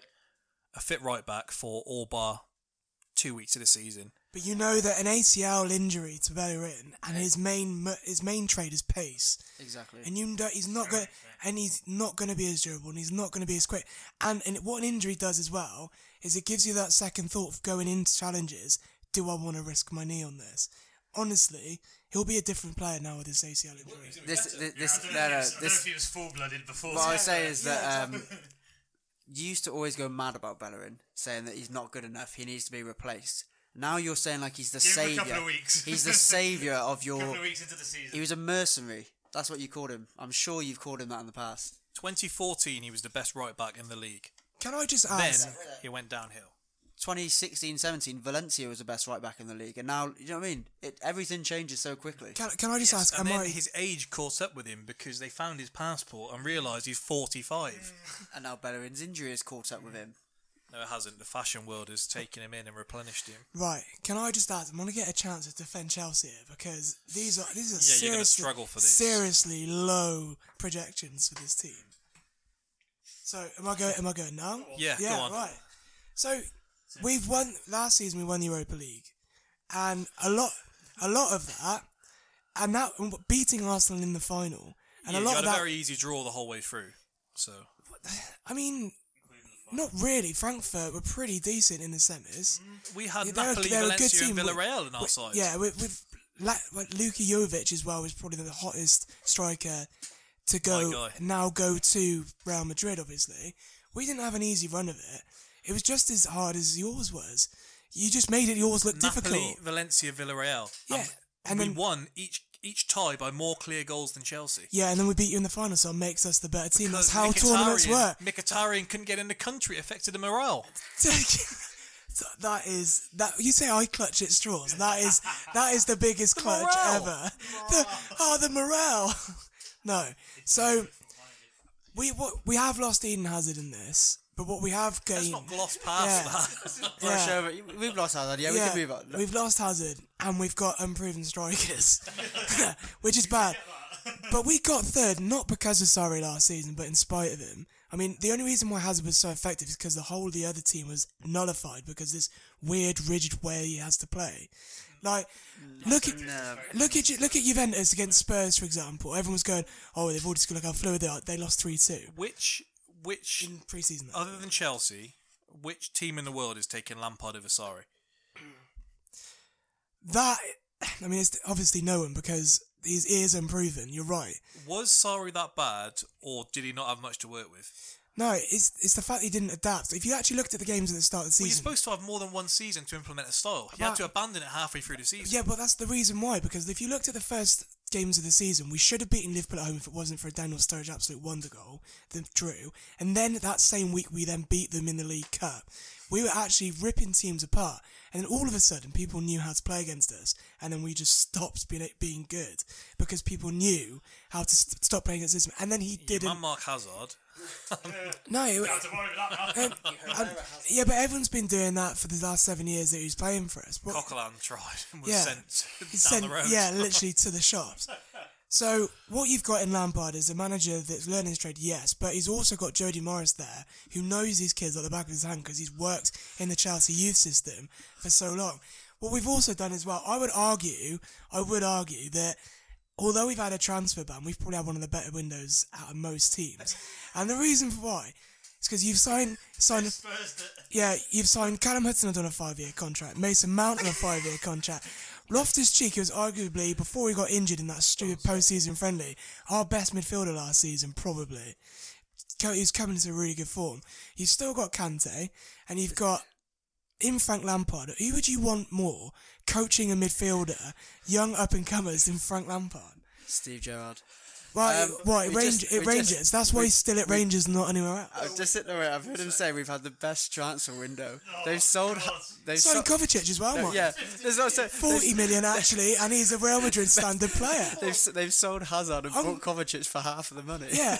No wait. We challenged it. The backup statement was, though he's got Jody Morris. Jody Morris knows those kids like the back of his hand. He knows who's good and who isn't good. You're making him sound super creepy. I just want to point out that Jody Morris isn't appealing. I'm sure he isn't. But we've been touted as having the best youth system in England for the last decade. We've seen this from Arsenal. We've seen this from Liverpool. And we've seen this from United. Yeah, those players don't amount to anything because all of these players that are playing in this competition, if they're that good, they go on loan to another club. If you look at this season, look at Mason Mount, for example. He's come back and he's going to be in Chelsea's first team. Same as Loftus-Cheek. And as soon as Hudson-Odoi is back fit, he'll be in there as well. He made England cap. Maitland-Niles, for example, who's come through your system, he's shit. He's absolutely shit. That own goal in pre-season and that penalty he gave away in the Europa League final. He's playing out of position. What position does he play? He's a centre mid. Well, he's not good enough to get in there. Well, no, so he has to play right. Right, exactly. So yours don't amount to anything. Ours play in position. Me a midfield three of Kovacic, Barkley, and Mason Mount. You're missing. You are missing out Kante there, and you have not seen Barkley this pre-season. He's been like a different player.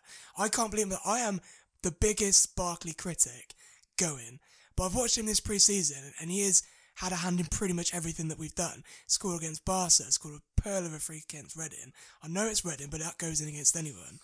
He's also set 2 goals against Leipzig. Was it Leipzig we played? We've seen this in pre-season before, though.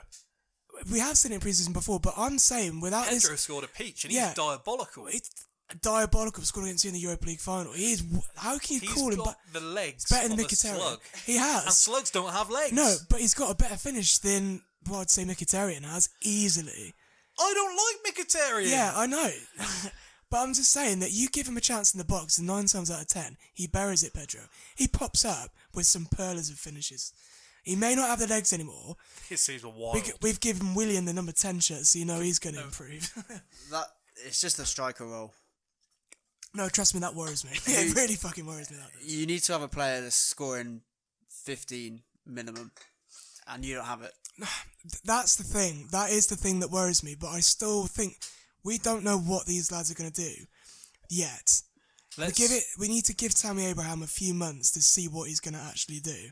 He's taking the number 9 shot. I assume that he tried this with Batshuayi and it didn't work there. No, it didn't. But let's shift on slightly because we got some more, and I'm sure in the midst of all of these we're going to get back onto similar arguments. So, FA Cup winners. Who's your pick? I'm going with Arsenal, so actually. Bottom 3 first. I missed that one out. Yeah. Bottom 3. Don't have to give me an order, ideally, though, if you can. I'm going out on a limb and going Newcastle, because I think Steve Bruce just plays terrible football. They've been on job this summer, and we'll get to that. I just, honestly, what's going on there, and the fact that come down of losing Rafa Benitez, I just think it's going to be too much. Getting rid of Perez and what's his face who followed him to China? Rondon. Sorry, yeah. I think they haven't. I mean, the 40 million. Joelinton. That is probably what their season hinges on. Is if that turns out to be good business or not. And, on paper, it doesn't look great. Alan St. Maximin. That money for someone that age. That Gucci headband. I've got Newcastle in my bottom 3. I've got Newcastle, Sheffield United, and Brighton in my one. I think Potter that's gone to Brighton looks a decent manager, but I think he hasn't got a lot to work with. And again, they spent money this year on people that I don't really know who they are. They just signed Neil Maupay whilst we didn't hear. Scored 25 last season in the Championship. So it also looks like they're going to lose Lewis Dunk as well, though, doesn't it? To Leicester. That's the kind of rumour, isn't it, to replace Maguire? And he won them a lot of points last season. So yeah, I agree with Brighton. They struggle to score goals. It's the defence has kept them up. So ultimately, it's Big Glenn. Glenmo always scores. And they got rid of the Knockout, haven't they, on loan to... I thought, at the very least, he's a live weight in every sense, and he might 2-foot you, or he might stick one in the top bin. The only, really big memory I have of Knockout is that Watford playoff semi. when he when he missed that pen, which he dived. I'm sure he gets reminded of that every day. And then he came back, and I was like, I recognise him, but he's a lot more stacked and a lot more talent. So what is going on? I've got Sheffield United as well. I know we'll lose to them this year, but I'll have them there. Brighton, as you said, and Burnley don't survive this season. Wow. Really? They've been on borrowed time for a while. I mean, you say that, so it's almost like the Stoke effect. So, well, this is what I'm saying. So Stoke were known as a hard team to play against, and they were known as just rough, and they would get the job done no matter what. Then they changed, and they tried to play. They tried to actually play football. It was like Bojan. Who else did they bring in? Well, some pretty decent strike force. And Arnautovic. Afellay as well. That's the one. Exactly.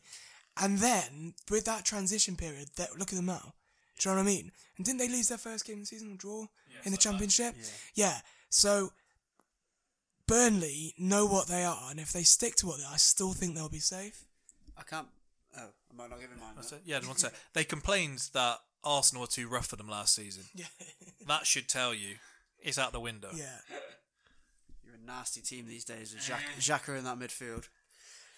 I can't believe none of you said Norwich. For me, they're certain to go down. Certain? I'm going with... Trying to defend Norwich? No. I'm going with Norwich, Sheffield United and Brighton. I wouldn't mind Sheffield... I don't know. Sheffield United have brought not bad strikers. That's the only thing that makes me think maybe... Do you not know Norwich have signed my boy Josep Dermich? I don't care. The Swiss wonder kid. I don't care. Free transfer, but... I think Palace may struggle slightly this year because they don't have a striker. That's the thing that they had. Batshuayi last year came in, didn't do too bad for him, to be fair, but now they've lost him. It's Benteke. That's a good point. Yeah, that is a good point. And if Zaha's head... If Zaha throws a wobbly, then... Yeah, I mean, if his head's still all over the place, they are going to struggle. Gary Cahill's a very good signing for him. They probably... At this age? I think he's still experienced and it's a good signing for him. I'll worry about it. I think Gary Cahill, what he brings as well is the morale inside the dressing room. He's like a big captain who's won things. I think his value is off the pitch as much as it is on. That's why I think he would have been brilliant for Arsenal, funny enough. But it's... Villa... Exactly. It's that he is old, the legs may go. Yeah. Villa could be another one that you don't know how they're going to go because they've signed so many players that it could go the other way. It's like the QPR effect. Yeah, like a Fulham effect, yeah. But I think Villa have probably got quite a decent backbone there that it's not too much of a... The players they've been able to keep, like Grealish and McGinn and stuff as well, the ones that you thought looked like they could step up, the fact they've been able to keep them with no real problems is a good sign. I'm actually really looking forward to seeing Grealish in the Premier League to see if he can get into it, because that's the one thing that England's lacking is that... I've been waiting for him to join Spurs for about 4 years. Well, yeah, exactly. But it's like England lack that person that can unlock a door, or they can't just pass sideways and can actually go forward with the ball. I'm hoping, if he stays fit. I've been praying that Wilshere gets back in the team, but he's made out of chocolate. I think it's never going to happen. I don't think. If I've always said I think if Villa were playing in the Premier League last year, Grealish would have been in the England team. Yeah, I think 100%. But the fact that they're just in, you can't. Barkley can be that player. You can't justify it. That's the only thing. Actually, that brings me back. Just on this little side tangent there. Barkley always performs well in England when he's not in Sarri's system. He always seems to play well for England. I don't know what England games you've been watching. Fuck me. Let's have your see bottom this three. Season. Have you given your bottom three? Yeah. I agree with TK. All right, so FA Cup winners. Chuck a name at me. I'm going Chelsea, and the reason why is because I think we're going to need something big to focus on, and we ain't going to have much else. It's going to be interesting if we get out the group stages of the Champions League. Get yourself back in the Europa. But I think we're going to have to try and win something. I think the FA Cup is probably the best thing to try and win. TK? I'm going to say City again. they're horrible. They just don't stop. Yeah. Like, I saw that stat that they've won now 5 consecutive domestic titles, haven't they, City, and it's quite actually... They take no prisoners. Yeah, it's absolutely gross to see that. Connor? Yeah, probably City. I mean, I wouldn't mind if I had to. It would probably be Spurs. It'd be nice to see them actually win something. But that would be absolutely disgusting. I would like to see Pochettino win something. I think it's probably deserved the work he's done there. But I think they could be ones which could crumble this year a little bit, maybe. The noises he's making are concerning. With Ericsson, a bit of a tiff. Seriously, Ericsson, Toby, and Danny Rose could all end up at the club not through their own choice. Vertonghen hasn't signed a new deal yet either. Last year. See, this is another thing as well. What I don't get is it's Vertonghen, isn't it? No, was it Alderweireld that has a £25 million release clause? Oh, is it gone? Yeah. I was still going to say though. Wouldn't you rather go and spend 80 mil on Vertonghen? The agents must have essentially said, look, he's not interested in going for no one else to touch it. Yeah, but for 25 million for a couple of seasons. Yeah. Anyway, Carabao Cup winners, City. Their third strength team is as good as most first teams in the competition. And Chelsea will be playing their kids week in, week out, I would say. So we'll have to probably play the same team in the Carabao Cup. So I think someone might win that. Maybe Everton could be a shout. Got a pretty strong team. Could go. Yeah, Keane signing looks pretty decent. They could be a shout. Or I don't think Wolves. I think Wolves could be preoccupied if they get through to the Europa League. That could actually be an issue for them. I think in the league. How have they been doing in their qualifying? I think they get Torino next, don't they? Potentially, so that's not easy for them. All right, surprise package. So a team that not your overachiever, but a team that's going to do a nice surprise this season. If they'd kept Maguire, I do think Leicester could have done something with Rodgers. I mean, I know he gets a lot of flack for I don't really understand why. I know he didn't have a plan B, but he plays good football. All this money a week and he still has chapped lips. Yeah. And it kills me. And then I don't understand why he doesn't get them sorted. And they had that amazing transfer window where he divorced his wife and got a really fit new girlfriend. It's like fake tanning. Yeah. What are you doing, Brendan? Yeah. What's going on here, pal? In the trade, they call that the Paul Jewell. Yeah. Genuine. Except Brendan's carried on being in employment. Well, when you've bagged a wife like that, managing Wigan doesn't seem so appealing all of a sudden. I think West Ham are going to surprise a couple of people this season. Well, I think people have stopped tipping them to be like an overachiever. So now that there is no real expectation other than be in the top 15, then I think they can do an alright job. If they can keep the likes of Felipe Anderson fit, they've got Hallows come in. Yeah.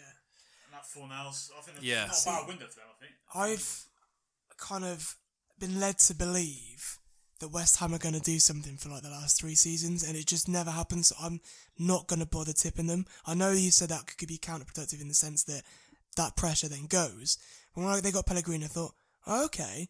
And they got Jack Wilshere, and you think, fair enough. And then again, he just gets injured, and it all comes down to injuries. That's like the Torres one we were saying about earlier in the Falcao one, where when you sign Wilshere and he's offered you on a free, you think, if we can get him playing, then you have got to play on your exactly own. That. And then it happens everything you expected to happen.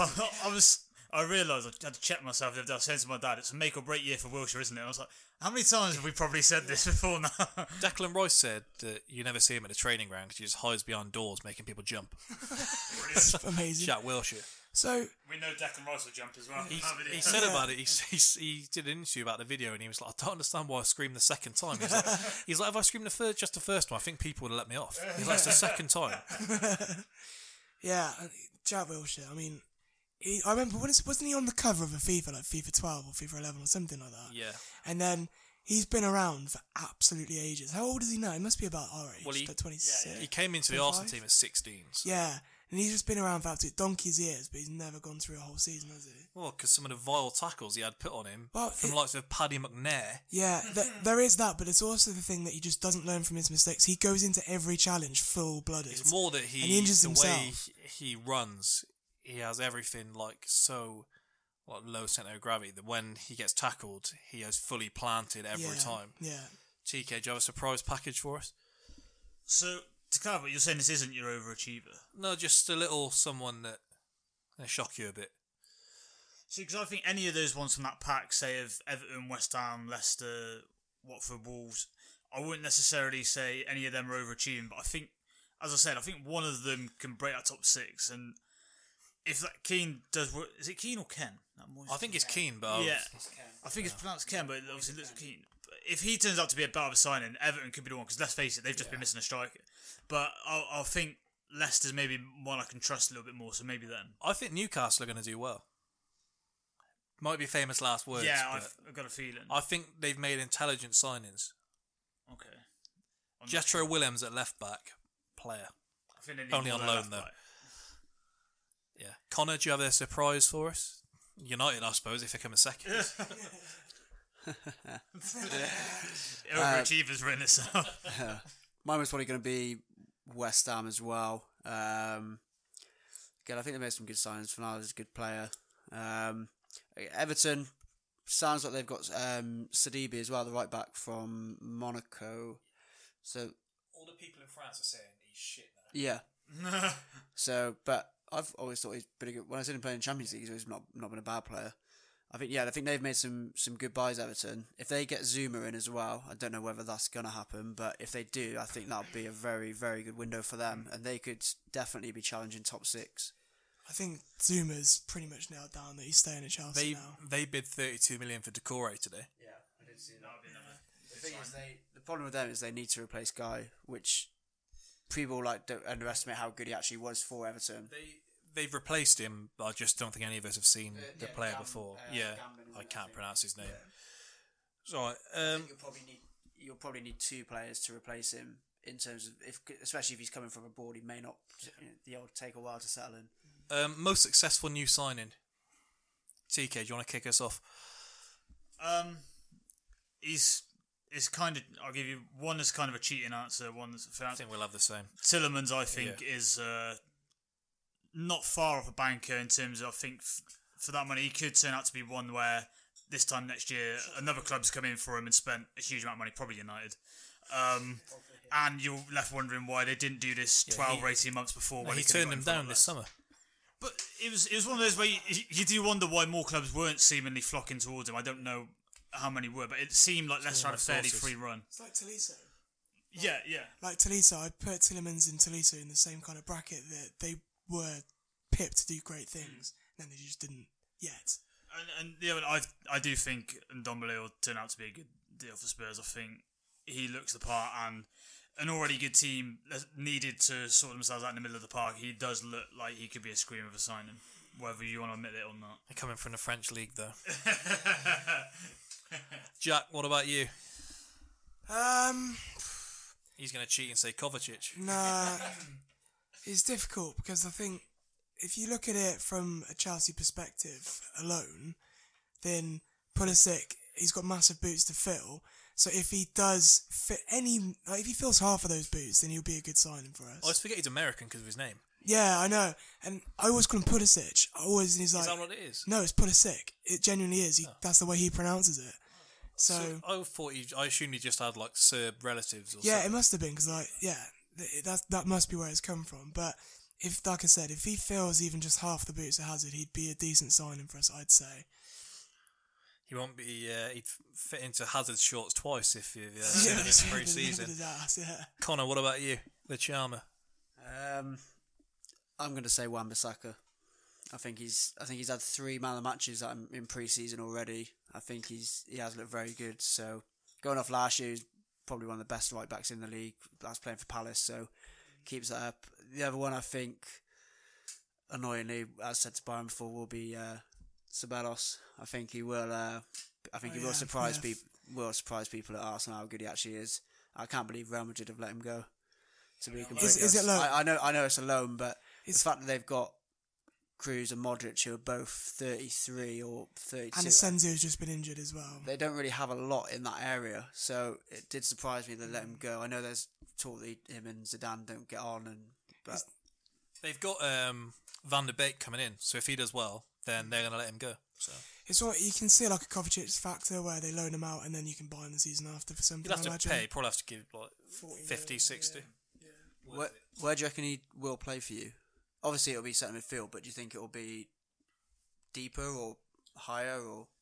It'll be deeper, I think. I think they've signed him to not even necessarily be the Ramsey. I think it's replacing Cazorla, which we haven't done, because people keep saying you need a centre-back, why are you not signing defenders? We equally needed a winger and we equally needed a midfielder, because countless times I watched Arsenal, it was just a couple of passes in the midfield, pass to the wing, crossed it. We had nobody that could beat a man, and the midfielders couldn't, because it went from signing ball players to signing people who weren't ball players but could put in a tackle. Xhaka doesn't really fit either of those, but Torreira is certainly the one who's to put in tackles, and I think if you can put Sabas next to him, then, I mean, he's played about half an hour in pre-season and he's already shown up the majority of who we had last year. If Joe Willock can do anything, then he'll be better than what Xhaka was. What's happened to Ganduzi? What's happened to him? Did Sabas not play last night against Barcelona? He was put out of the first game of the season by that cretin Lenglet. Went right through the back of him. I thought he'd done his Achilles at first, the way he went down. So he's not playing first game? They said he might. They're going to try and get him back, but he's going to at least be out of training for 3 days. So, But he hasn't. So he's not going to be match fit then. No. 'Cause he hasn't had Nor's any games. Lacazette. Yeah. Nor's Pepe. Okay, then first manager sacked. You mentioned him. I'm going to go Graham Potter. I think it's going to be a case of you don't know what you got till it's gone. And as good as he is, I only really remember his name because he was the Ostersons manager and we had him in the Europa and they won the first leg. But letting Houghton go after what he'd done, it's going to be our job to live up to that. And I don't think Potter likes to play football, and it's all right doing that in the Swedish league. Yeah. I don't think it's going to work when we've not really seen a team since Bournemouth maybe come up and play football. Swansea was the one before that. I know Wolves, but they also spent counter-attack God knows how much to get there. I'm thinking of a team that's come up and with just with a shoestring. literally the manager's style being what does it. Yeah. That Roger Swansea team was so horrible. Anyone else got a manager to be sacked? I'm gonna go Solskjaer because I can see it. Last season, you can really tell that he was out of his depth, and the players hate him. Yeah, and they don't respect him to the point where I know he's a club legend because they won the Champions League, but again, he's a glorified sub. How can you respect a man that gets Fergie in to do half his team talks? Yeah. Where was this when United won 12 out of the first 13 games? He's a great, he's a surprise. He's a great manager. And then what happened? You came to play Arsenal, and it all went downhill from there. You were Unai Emery'd. I think what he's done is he's actually got a system and got a way of playing, and said, "I'm going to give the youth players a chance." In pre-season, he's got the opposite of a system. Yeah. Why? He changes it every 20 minutes. No, he doesn't. Yes, he does. What, so he's done that in pre-season? He's been praised more for the amount of changes he makes in the middle of the game than he has for actually having a system. His so-called system is, oh look, you got to have passion for the shirt. That's not a system. That he's good at press conferences, and then when it gets out on the pitch, not quite doing the job. Unbeaten in pre-season says otherwise. So come back No, at me. pre-season. Look who everyone else played in pre-season. Look at who United played in pre-season. AC Milan, the greatest Italian team of all time. Chelsea beat Barcelona. And the only real notable misses was Suarez and Messi. Yeah, the rest of their team. Only those two. Yeah, but the rest of their team was their full-strength team. We beat the first team Bayern side. Yeah, that's what I mean. That's what no one takes into account pre-season. Season starts when the season starts. You had a whole rant about Barkley in pre-season. I'm just saying, look sharp. That's all I'm saying. That's all I'm saying. Look sharp. Anyone else have a manager? Connor, who are you going for? I think Marco Silva could be close if they don't get off to a good start. I think because they finished well last season, but there was a period around Christmas time where the Everton lot really didn't get behind it. Go at one point. Yeah, around that time. I remember watching a game. I think they played. It might have been Burnley at home, and the crowd was empty by about 70 minutes. Where I think they were 2 or 3-0 down, and it didn't look good for him at that point. To be fair, they stuck with him, and they've obviously made some good buys, but I think the pressure will be on him. The amount they've spent now, that he needs to get them somewhere. He was basically, on seriously borrowed time for a while, wasn't he? Yeah, he was. Like you said, seriously borrowed time. I think he's used all of that borrowed time up, so he really has to pull. Yeah, especially now he spent the money. Yeah. Looking outside, I don't really see who else. Obviously, Potter at Brighton would be one, but bar that, I don't really see anywhere else where Sheffield United, I can't really see them sacking Wilder. I don't see any of the promoted teams being in a rush to sack him, even if things aren't going well. I don't see the only one you could say maybe is Villa, because of the fact they've spent so much. They've backed him to the hills basically, and but it has been that whole big thing about how he's a local lad. That's it. I just wonder if like a sentimental thing is going to be in there as much. I mean, I was just looking through the league then, but the same virtue as Everton. If things don't start well for Watford, with how temperamental their owners are, they could get rid of him, which is absolutely madness. Yeah. But they haven't invested you could this see year. it. Well, they were talking, if you think last season, about sacking Sean Dyche. A couple of games into the season. I think that they didn't is quite telling though. I think that's. I don't think it'll get much worse than that for them. Yeah, I was going to say, just looking through the league then, you've got like Eddie Howe, you're not going to sack him. Dyche, you'll be surprised they sacked him. Hodgson, Brendan Rodgers, you're not going to sack. Liverpool, City, United. Hodgson is Booker's favourite. Is he? You know, if Palace doesn't start well, I could see him walking. I could see him saying like, because realistically, do you need that at this stage? Southampton might. I think they might surprise people this year. Well, they're my overachievers, so let's get that out in the open now. I think they could surprise people this season, yeah. I think you get Roy out now, and we've got enough time for the Euros to give him a job back. Well, give Southgate the Palace job, just a complete switch. We can have Roy back at the helm. We'll have Kane back on corners. Southgate's going to be the next United manager when Ollie goes. We've got a season left of Emery to live out, and then we've got a King Arteta coming in, ready for some Arteta ball. Manager of the year. Let's run through some of these. I'm going to go. I went for him last year. Santo again at Wolves. If he can juggle that Europa League, I think it's probably for the best if they go out early. That is the thing, isn't it? If they go out early, I think they'll have a good season. If they have to go inside the two, I think they'll still have a good year, just maybe not quite as good. I'm still hoping they get Costa in. Costa and Catrone up top. They're not going to do that. He's a decent pre-season, so I like we'll keep him. But they got enough strikers. Yeah, they've just spent 30 million on Jimenez. It's not Costa. Like that game against Real Madrid was the most Costa game I've ever seen. Bangs 4 goals, first half hat trick, and then gets sent off. Suarez was diving in pre-season again last night. I absolutely hate the guy. I genuinely despise him. Jack doesn't have a horse in the race, of course, because he just praised Costa and slated out Suarez. If Leicester have a decent season, like I say, Rodgers could be in the shout. So I like the idea. I feel like he's so David Brent in everyone's mind that maybe he can't get the award. I hope he's still doing the envelopes in pre-season. I like the that was idea. One of the best things I've ever seen. I fact, said it before. At that point with that Liverpool squad, you'll do well to get it down to 3 names if people are going to let you down. I've got some envelopes there. I'm doing that next week for the podcast. One of you two and Alex. One of you's going to let me down. Don't be the name of that envelope. It's going to be Alex.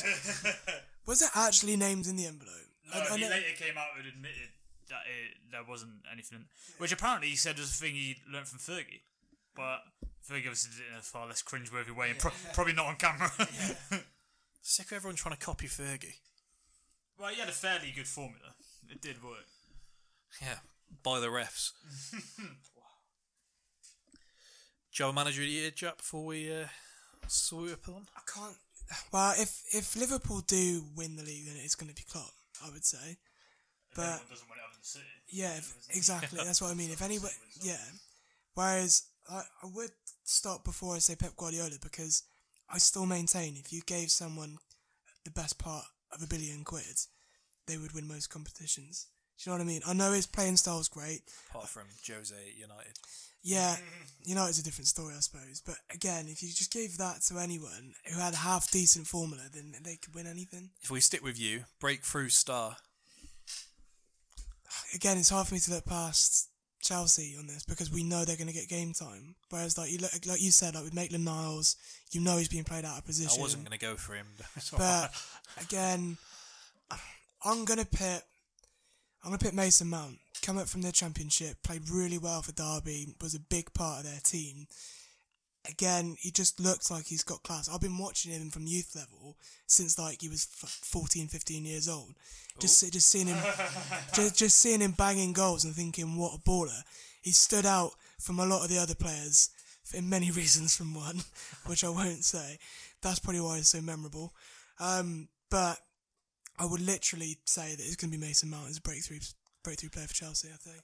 I think the obvious one is Max Aarons with all the hype that's around him. It's whether he can actually live up to that. I mean, that video is already kind of helped his status as breakthrough stuff. I think he's going to struggle in the Norwich side purely because of what's around him. So unless you can have someone putting together like a YouTube compilation of your clearances, then it's going to struggle to stand out in a loss. But I'm going to go for Mason Greenwood. While I'm thinking that Lukaku has decided it's not worth my time there anymore. He's already shown up how fast he is, doesn't need to prove anything else, so he's out the window. You'll probably try Rashford a couple of times until you realise that he is the Mankak Bon Lahore, and he just blazes it over every 3 shots and scores a penalty, and then he gets praised again. That 2 weeks when there was a conversation, Mbappe or Rashford. And I think Greenwood is going to be the one that's going to benefit the most from the whole Lukaku saga. Because at some point he's going to get game time. And if you see, it's similar to where there was no out-and-out guy at United and then Rashford came on and scored the 2 against Arsenal and went from there. So I think if he gets a run in the side, he certainly looks like... You're going to get a chance in a United side. And he looks like he's the type that isn't going to bang him in from 40 yards, but he's going to score in and around the box. So I think he'll get game time, and I think he'll be the breakthrough star. If you're young and English and you're in a United side, then you're already going to have eyes lasered on you to begin with. Do you want to continue on that? Yeah, I was going to say him as well. Maybe Angel Gomez. I don't know whether he'll play a lot, just because I don't know where he'll fit in, or whether they'll give him start him. I think it's his height thing is a problem. I don't know if he'll play a lot. That's the only issue. But probably Greenwood for me. I think he could be a very big player in future years, especially. I think if Willock gets games at Arsenal, he could show. I think he's shown enough sort of confidence. But I don't want to go too over the top on him, but he does look like the next Fabregas. Yeah, at the very least, I thought even when he came on in Europa, he looked confident. He can defend as well. That is. He should get a transfer in that case. Get out of there ASAP before all goes wrong. Arsenal and defend don't go together, so that can't be the case. Well, United conceded pretty much the same amount, so, and their backline costs 100 million more. So interesting. Player of the year. We don't need too much description on these because we all know what each player is and does. Spent a bit longer on the deadline stuff than I thought, so we'll get on to the debates after this. Who are you going for, TK? Player of the year? If he stays fully fit and assuming, as we all have, that City win the league, then I think De Bruyne probably will be that guy. I got a feeling he could have a couple of injuries in there and they win the league, and in his last season they give it to David Silva as what is essentially almost like a lifetime achievement rather than player of the year. But I could see that being the case because all the other guys get probably a similar number of goals and he gets the nod. Jack? Mine was pretty much identical, actually. Exactly. Kevin De Bruyne if he stays fit, and then David Silva because we know he's going. Yeah, not much to add. I'm going to go for Mane. I think he's going to outshine Salah this year and then go to Barca next year. You could argue though, why? I mean, 2 Champions League finals You for Liverpool in 2 years. struggle to get any players to turn down Barca even if they finish 10th next year. It is true, but they look at Griezmann, Dembele. I know they're going to have to replace Messi. Well, I don't know, do you reckon... Here's a question. Do you reckon they'll drop Messi into midfield when he loses legs? Yeah. And just adapt him into that? Yeah. Players season, I'm going to go for Sterling. I think he played very well. Although he had the chances yesterday, I thought he actually played very well. Yeah, especially playing up front. I don't know whether they're going to keep that, but I think either way, especially if Sané goes, he's going to get a lot more opportunity and he's going to be more of a main man there, especially this year. He seems a lot more mature. I hope that as well, because you think we need that transference into the England setup, because we just don't seem to see it. don't seem to see the same player. Maybe it is the system again, fitting the system, not necessarily in England. Start with you then, Jack. Young player of the year, are you going for Mount again, or? It depends, because you look at Callum Hudson-Odoi and the way he started last season before he got injured, he actually played really well. But it all depends on game time, because in that midfield you've got a lot of competition. How long's young player of the year? Hudson-Odoi, they say, well, he's back doing half training now, but they did originally say like January. Yeah, that's my concern. So the same with Loftus-Cheek. So I'm probably gonna have to go Mason Mount, because if he does go the full You length, can pick someone other than a Chelsea. I'm going to go for Grealish. How old is he? It seems like he's been around for a while. As long as you're under 25, you can still get Is it. it 20 under 25? Is it? I was kind of going under 20 with mine. Yeah, because Kane was still up for it, so... Right, okay. Yeah. Oh shit, yeah. Fair enough then, yeah. Jackie probably. Grealish. Bernardo Silva was in there. Tough paper round. TK? If Ken does come in at Everton and hit the ground running, he could be a contender, but at risk of sounding overly biased, if he has another season like he did, Trent seems a fairly logical choice. I actually think Rodri could be a choice. Played very well yesterday. He's only 22. Yeah, he played very well yesterday. I thought maybe. Game time there is a concern. Yeah. Well, I think maybe he'll play a lot more than Fernandinho this year. Maybe Fernandinho may play centre back In if. the big games, I can see Fernandinho getting on. But I think maybe he'll play centre back with Company gone, and they haven't really got too much there backup. I was going to say someone else. I can't remember who it was. I think I'm going to probably change mine to Trent, actually, because he's absolutely class already, and he's young. I can't remember who else I was going to say. No. He's got a chance. Now you mention it, he does have a chance, yeah. Golden Boot. Aubameyang. By at least 5. Does Lacazette not bang goals? Or? Well, he gives penalties to Aubameyang. There's not. I hope Pepe takes him this year, but I think Aubameyang comfortably. To kind of piggyback what you said, I do think the front three will work well. I think that's a threat, but as a result of that, I think there may be more sharing of the goals going around. And I think my two contenders were Aubameyang and Kane. I do think Kane will get it. I think he's another one who's been a paper mache though. No, I think he'll avoid injury enough. Not saying he won't get injured. I think he'll avoid it enough to pick it up. I think. Hopefully, Delph does him again. Going into the Euros, we could do him in a full, I guess.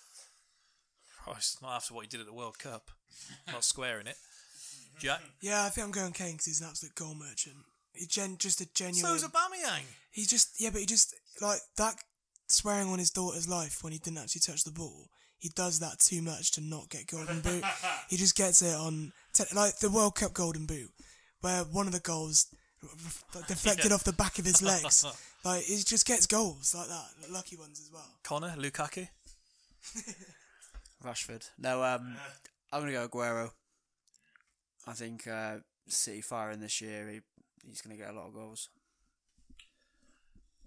Biggest overachiever, I'm going to go with Leicester to piggyback in. I think it's going to do them a favour that there's going to be a lot of hype on Everton going into the season. And having lost Maguire, then I think the ceiling is going to be set lower for them and they're going to break through it. I touched on it earlier. I think Southampton could push for a top 10. Probably fall short, but I think the way they finished last season... You were fuming after they sacked, what's his name? Puel. You were raging on the pod. I was raging Leicester sacked him, wasn't I? Same thing. Yeah, because what more did they think they were going to get? Which, in hindsight, probably doesn't look a great shout, does it? But the points he's picked up in there, when you look at the stats, is pretty mad at Southampton. I don't think it's a particularly great team. I just think it's the way he's managed to get them playing, which, when they were having some success before, was based on, we've got a good system, say under Poch, for example, weren't fantastic individuals, even though they obviously did have some that they ended up selling, but each time they were able to cope because of the system. Do you want to give me your underachiever while you're there? Could you count Palace as an underachiever if they do fight relegation?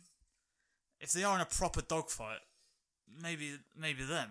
Well, I mean, you all had Newcastle and they've spent about 80 I guess that million is an underachievement. I kind of regard them as a shit team, but yeah, in the grand scheme of how they're viewed, I guess Newcastle would be, yeah. My underachiever would be United.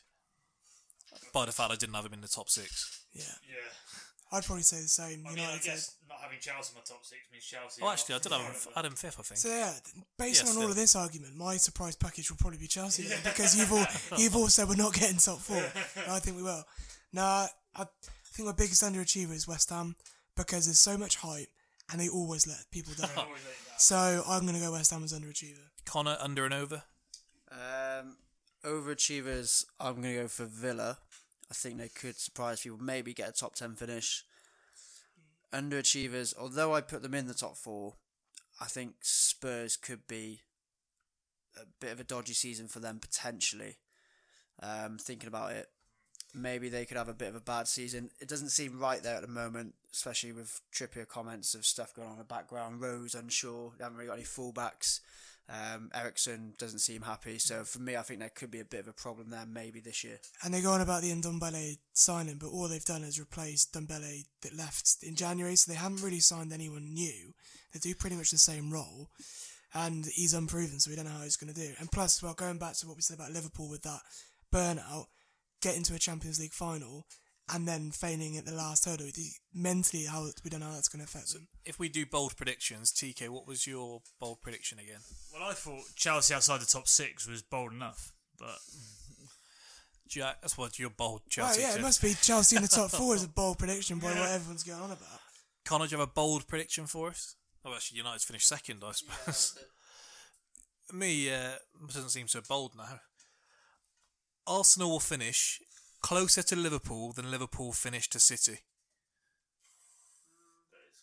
That is insanely bold. Yeah, that is. I mean, wait, is this you going with the team you have now, or is this you expecting Tierney and another centre back maybe? Well, the news has just come out that apparently because of Tierney's injury, we might wait till January, which I've heard before. I do think we'll get a centre back. I don't know if that's wishful thinking. Well, I don't read much into the Upamecano bid. I think it reeks of the bid a couple of days before, knowing they'll reject it. I think we'll get someone on loan. But Rugani looks possible, but I'm not too sure. that is a bullshit. Just with that back 4 Arsenal have got is, like, I mean, going back with what you said to Connor earlier, I'm not a huge fan of the United back 4, but I'd probably only have Socrates from your lot. Unai Emery's first press conference of Arsenal, he said, "I'd rather win 4-3 than 1-0." I'm sure, yeah. I mean, so we'll win 10-9 rather than I think 1-0. you probably will have a season before that to Liverpool where it was just crazy to watch, great to watch, but in some of those games you'll win, some of them you'll end up looking a bit foolish. I think we're on TV, but it'll be entertaining. Like 9 of our first 10 games. And again, late as the season goes on as well, you'll have more and more Sunday games, won't you, because of the Europa, so you'll be constantly that's the best thing about being in the Europa. Yeah. Okay, so quick game of Willie stay or Willie go. I don't think there'll be too much debate on them, but if there is, we'll go into it. I won't keep you all too much longer. I know you've all got wives and kids to get back to. Romelu Lukaku, Willie stay or Willie go? I mean, he's in training at Anderlecht and Anderlecht kicked, so you've got to say gone, and if he doesn't go, he's not going to play by the looks of it. Connor? I think he'll go. They did say that he's meant to be back in training tomorrow for United, and it was authorised, as what I read earlier from, I think it was the Manchester Evening News. So why would you authorise that? It's just strange. It wasn't actually with the Anderlecht under-18 team. Right. Because he came through there. Yeah. Himself. So it was through somebody he knew who was the coach there. Apparently, well, I don't know the reason behind it. The coach there. He's the manager of the first team. Yeah. But I don't know the reason behind it. Why? Someone tweeted that they're doing a bleep test at Carrington. So got out of the country. I think he's going to stay purely because I don't think anyone is going to bid what United want for him, and they'll just bank on someone coming for him. Inter. They had the cheek last year, for the last 2 years, of doing this thing with Perisic. You don't want him now. No, but the cheek they had of wanting to pay 50 million for a 29-year-old, the cheek of it, and then they go, "We've offered a fair amount for Lukaku." No, you haven't even offered what United paid for him, and he's a few years old. He's probably a better player. I still cannot believe. Expecting more than 75 million from him does seem a reach, doesn't it? I think United would happily cut their losses and take 75 if Inter offered it. That's good. Come on. I think he's For, I think he's a baller. But if he's a £75 million player, you'd be surely starting him up front over Rashford or Martial. well, I don't think he fits what United want, You and forget I what think, he paid for Martial. I think that, as we said earlier, some people don't fit where they're certain teams. I just don't think that he fits United. I just when they said they want to sort of break even on him, I was thinking I can't see how they get more than 50 or 60 mil for him. If he's only 25, so you're going to get his best years ahead, is what you got to think. Yeah. And in that league, he probably will bang goals. Shkodran Mustafi. Will he stay or will he go? Do you want him to stay? Do you want him to go? I said this last week on the podcast. I'm all for booing him. People are saying no. Booing him? Boo him. Why? Hound him out of the club. If he's that comfy at the club, make it unbearable for him. Get these blokes over who tried to throw hands at Bale in his car. Pay them a few quid to wait outside the car park. If the bloke won't leave, then make it... He's still got like 4 years left on his deal. Make him leave. 4 years? These are the views of Luke O'Shea, not Spitballing Pod. Don't go and meet him in a car park. No, because he'd be on the floor immediately. We saw him appeal after Aguero nudged him in the back in that Community Shield final. That was awful. But I think he stays. By virtue of no one's going to come in. Apparently we value him at 30 million as well. That's, concerning. Maybe Lukaku is worth 75 actually. Then. But, yeah. First game of the season at home, I will be booing his name. That's a lock. He said proudly. That first game of the season, you'll be booing your captain. I can't wait till he starts that first game and he has that captain's armband on. That's going to be such. That's going to be such a great sight. Xhaka. Mustafi. Christ. He is, and you know it. You know it's either him or Xhaka. That's the thing. And it's not. It's who else is it going to be? Is Koscielny staying then? He's definitely staying. We're going to get to him. It's Xhaka, Monreal, and Özil are apparently the main options. So who are you picking up? Monreal. Why is Socrates not getting a nod? Don't know. Does he speak English? That's fine. Doesn't need to. He's got the eye contact. Yeah. Kieran Tierney, will he stay or will he go? I don't think we're going to get him. Stay. Yeah, he's going to stay. Yeah, I think he's going to stay. Or someone like United will go in. I got a feeling someone's going to go in for him. I think Arsenal might. I do still think they're going to realise. The news in the last couple of minutes is that apparently they're going to wait till January because Why would you wait? It's what? Isn't it like a 6-week injury or something? Yeah. So it's not even that bad. No one's even confirmed that. It was a Daily Mail thing that said because Neil Lennon said he's still in pain. They just said, "Oh, it must be out for another 8 weeks then." Okay. Paul Pogba, will he stay or will he go? Stay. I think stay just because he's been priced out of a move. They say they want 275 mil for him. Madrid bids 27.4 million plus James Rodriguez today. That's bad. As much as you might not buy anything into the offer, I think the fact that they've made an offer lets you know that they think he's on the table. And I would usually say that he'll stay with his agent, the scummiest man in football, bar Alex Ferguson. I think that he'll go. Wow. It's far too late in the day for him to go now. A transfer of that size. Everywhere else got another month. United won't sell him after the season started. If they can't get a replacement in, that would be the most ridiculous thing they would ever do if they did that. I can see they'll leak a few stories to the paper that he refuses to train, which he refused to play in your last pre-season game. No, he wasn't injured. No, he wasn't. He had a back spasm. Yeah, Özil says that as well. He'll refuse to play, and you'll get a press conference from Solskjaer where he'll say, look, it's obviously not ideal, but no man is bigger than Man United, and people go, you see, he gets the club. Yeah. Leroy Sané, will he stay or will he go? I think he'll go purely because he knows he's not going to get game time in Man City, or as much as he would like to get. Plus, Bayern Munich really, really need a winger to replace Robin and Ribery. They need, and he's German, fits the bill, will buy into the club ethics. It just seems like the right fit. I want one of these lower Premier League teams to go in and get Ribery. I like when you get these like legends that come and play for like a shit team. Like Edgar Davids playing for Barnet. Not quite that bad, but and Edgar Davids playing for Spurs. Get him on like Palace. Yeah. Like Ibra. Yeah. Is there any news on Sané's injury from yesterday? Because that could scupper anything. And if he's done his knee, which he was holding yesterday, that would scupper any move, you'd imagine. Well, the rumour today is that Bayern have come in and are prepared to pay 90 million, but over a certain amount of time. But whether that's true or not, I don't know. Their team's so old, Bayern. Yeah, I know. That pace yeah, that he's gonna push. exactly. That is cheap. Yeah. That's very cheap.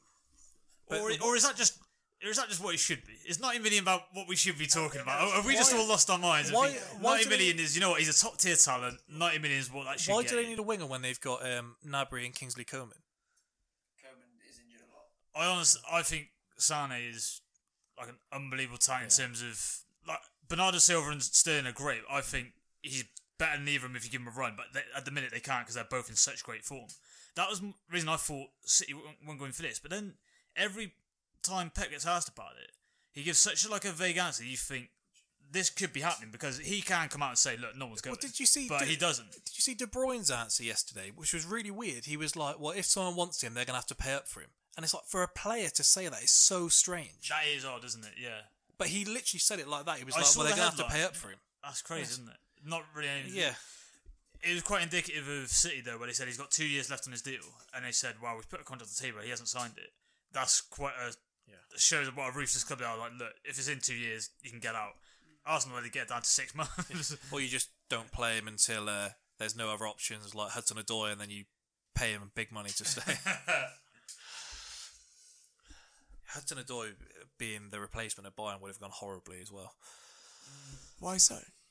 Because he's not that good. We don't. He's good. He's good. But he's not.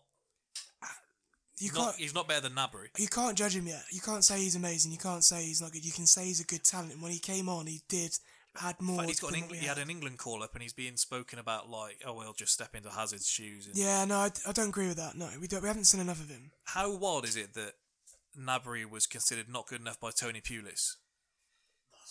And now he starts. Then went to Bremen, and then a season later went to Schalke maybe, and then to Bayern, and now he starts for Germany. Yeah, over Sané because Sané's not getting games. I mean, people want wingers. Do you know that Julian Brandt has still got a 32 million release clause in his contract? He just got transferred this summer.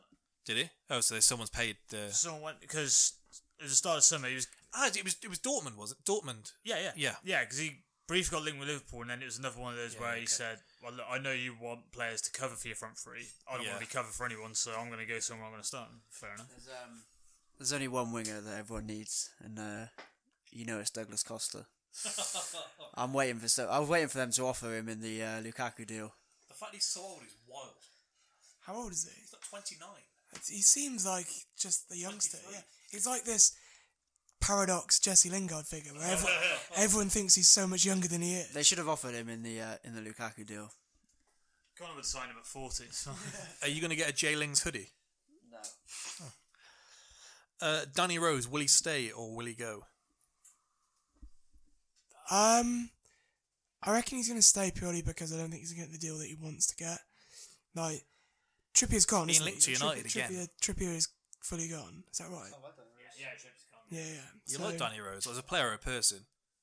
I was going to say. Well, as a player last season, he didn't really cover himself in any kind of glory. He had a really shaky... He was one of the contributing factors to the Spurs' demise towards the end of last season, I would say. I think he was their best player in the Champions League final. Slim pickings, wasn't it? Yeah, but that game wasn't really one for standout players. It was a game of they got a lucky penalty and then everyone was shit and then they got another goal at the end. Should have been a red as well. Dybala, Connor, will he stay or will he go? Stay. You see, apparently he wanted 18 million a year in wages and then a 13 million fee for his agent. He did that because he knew they wouldn't pay it because he just did not want to go. Why would you look at Juventus? If you look at Juventus' team this season, no, you're not. Yeah. I told you. What did I say in the chat? I said I don't really see the big hype with Dybala. I see he's obviously a good player, but I don't see where he would fit in at United, where he would play, and I don't think he's as good as what people make. He's like one of these players that trying to find somebody else who would be in comparison to, where he does things that look good, but is he that good? Like, he doesn't get in the Argentina team. Pogba. Probably, yeah. He doesn't really get in the Juve team, doesn't really get in the Argentina team. Is he that good, or does he just have, like... he doesn't get in the Argentina team. Why? Messi hates him. Yeah, well, but what I'm saying is, like, is he that good that he would be demanding those figures, and so a team would... Because no other team would pay that for him. Well, when you get linked with him, I was saying, I actually hope they do sign him, I don't think it'll work. Because I thought, essentially, the issue with his career is that he basically needs a free position, needs free roam. United won't give him that because they've got a system they're trying to implement. Yeah. He's not going to get that. That's why he can't play at Argentina. Is he a striker? Messi is he a 10? Is he a wide player? I feel like they might have tried to do a false 9 with him, but yeah, a guy who's not used to the physicality of the Premier League coming and doing that, I think that would be a hard thing for him to do. I'm quite glad it hasn't gone ahead, to be honest. I think it's good. But some United fans who are saying they're glad, I don't think are glad. No, I think you might be. I think some were fully in on the hype. Yeah, I think it's good that United have actually shown a bit of backbone in a while and gone, no, we're not going to pay that for a superstar kind of thing. It's a case that they've learnt their lesson in the sense that they've stopped doing the Angel Di Marias, the Falcaos, the bring a big name in on big money that doesn't actually want to be there. I tweeted this earlier. Them saying they're not interested is the equivalent of me saying I'm not interested in Demi Rose. Purely because the other party isn't interested either. Yeah. United... They've dumped the girl before she can dump you. United would have begrudgingly paid that. You're not interested because you can't handle that batty. Can't handle this batty. But just finish on the Dybala thing. I think again it's a case. Want a little more chat about batties? Yeah, a bit more batties. Yeah. What he's priced them out of the move. He's gone with a wild demand because you look at Juve's team this season in the Champions League. They've gone for and you can tell that the Champions League is going to be their main focus because they've gone and brought Buffon back as this kind of fairy tale, let's get him a Champions League medal type thing. Well. Like, that's what they've done. Because you look at with De Ligt at the back, with a great defensive unit, and then with Ramsey midfield, who's that, I reckon, the missing piece of linking the midfield with the front three that they didn't quite have last season. So they're going to do absolute bits this season. I actually hope they win it. The real G's preferred Casillas to Buffon. And I want that. Oh yeah, no, Casillas was my absolute idol. But I still... Buffon is probably one of the most unluckiest keepers ever to have not won it. Like, for the finals that he's been in, the teams that he's played for. At some point, you got to question whether it's bad luck or maybe you're the issue. No, Buffon is class. Buffon is absolutely class, and he still is now. Ceballos told Casillas he wanted to shag his wife. It's the type of ruthless man we've got at the Emirates. He also said he wanted to drop a bomb on all Catalonians. Right, a couple more questions. Will Arsenal sign a defender? No. Yes, I think they will, of some sort. Will Liverpool sign anyone of note? No. No, because we'd have heard about it by now, I reckon. There'd have been rumours. A big deadline day coming. There's like the Coutinho factor thing, but again, I just don't see it happening. Are you working away Thursday, or are you working in an office or home Thursday? Unsure as why. Deadline day. You don't want to be on the road for that. Yeah, fair point. Will Man United sign Mandzukic? Kind of went over this, but... Yeah. How many of... No, actually, no. Will Fernandes come to the Premier League? Bruno Fernandes. And if so, who will it be to? I really hope he doesn't go anywhere apart from United. That's one who I really actually want the United to sign. I think he'd be just what United need, really. But I think he'll end up with Spurs. I think he's what United needs. I agree. I think that he's somebody who can play between midfield and... Where would you play him? That's the question. Just like number 10 role, really. I think you'd have to bin Pogba in that case. I think... I think he would probably play McTominay sitting, I think. And then Pogba, do as you please kind of thing. But sits kind of deeper where he can get on the ball a bit more. He does as he pleases now, and it doesn't work. Just think you've got one guy in midfield. Yeah. You essentially would have one guy holding midfield whilst the other two just go and do what they want. You'd be in trouble. Fernandes, from what I've seen, he seems like a bit of a hard worker as well. Not just It doesn't seem like a luxury player. That's what I think he would be quite good because he does get the goals and assists, but he does work hard as well, and I think that's what United are missing in there, especially with Pogba. Where is he at the moment again? Just remind me. Sporting. I think if Pogba stays, he's going to have a big season. because I think if he has to stay, then he's going to prove why one of these guys at the club should come in for him. It's almost like a hazard shop window season. Sessegnon, Lo Celso. How many of those are Spurs going to get, or are they going to get any of them? I think Sessegnon is such a Spurs transfer. I think Sessegnon will get purely because he was left out their first Apparently game it's of going the to season. be 20 million and Josh Onoma, if that's how you pronounce his name. Yeah, I think that's just about fair. Yeah. How much is Cancelo going to bring to City, if anything, and is he going to take the starting right back spot? I think he's a great signing. I can't believe Juve are letting him go. I actually can't believe that they're letting him go. Is Sarri on like a mission to see how quickly he can get the fans to turn on him Yeah, there as well? I can't wait. Is it 27 million and Danilo? Yeah. I honestly can't understand. That's such a great signing. Peanuts for them. money for City and Danilo's a squad player. Yeah. Ideal. I think he starts over Walker. I think he'll get them. I can't believe that Juve let him go. Sorry for you guys. I'll have you for 5 minutes more, Max. So, BT have added Crouchy and Van Persie to their punditry team. Is that enough to rival the Sky Sports panel or not? Yeah, purely based on listening to Peter Crouch's podcast, which I've recently got into. He is good media. I like listening to him talk about things, especially football. They've already palmed him off to the morning show rather than being there for the lunchtime kickoff. Really? Yeah. My only concern, I think Van Persie's quite just a random sort of sign. What did you think of him yesterday? If you watched any of the build, I thought he was all right, but I just don't really know what he's bringing in terms of. I don't know that he's a huge character or anything. I think they're just getting names. Yeah, or that he's like hugely insightful or anything. I think he was good, but it wasn't incredible. I'd think more of it if they'd let people go, but they've still got Steve McManaman on the books, so it's an instant L. They've still got Owen Hargreaves on the books. Yeah. Savage I actually quite like, but some of them, John Hartson is bad. The thing with Crouchy as well is Sutton is Christ. But he's like obvious troll, isn't he? Surely. Like I genuinely, I've taken the mic here because I want to just put across my absolute hatred of Chris Sutton. I think he is just the worst thing to ever happen to punditry. He's you just like Jason awful. Cundy. I think because it's funny because how much he winds other fans up. That's the only reason why I like him. Sutton does it because he's a prick. Jason Cundy does it because he knows what he's doing. It's Chris Sutton and his marauding Scottish football is absolutely class.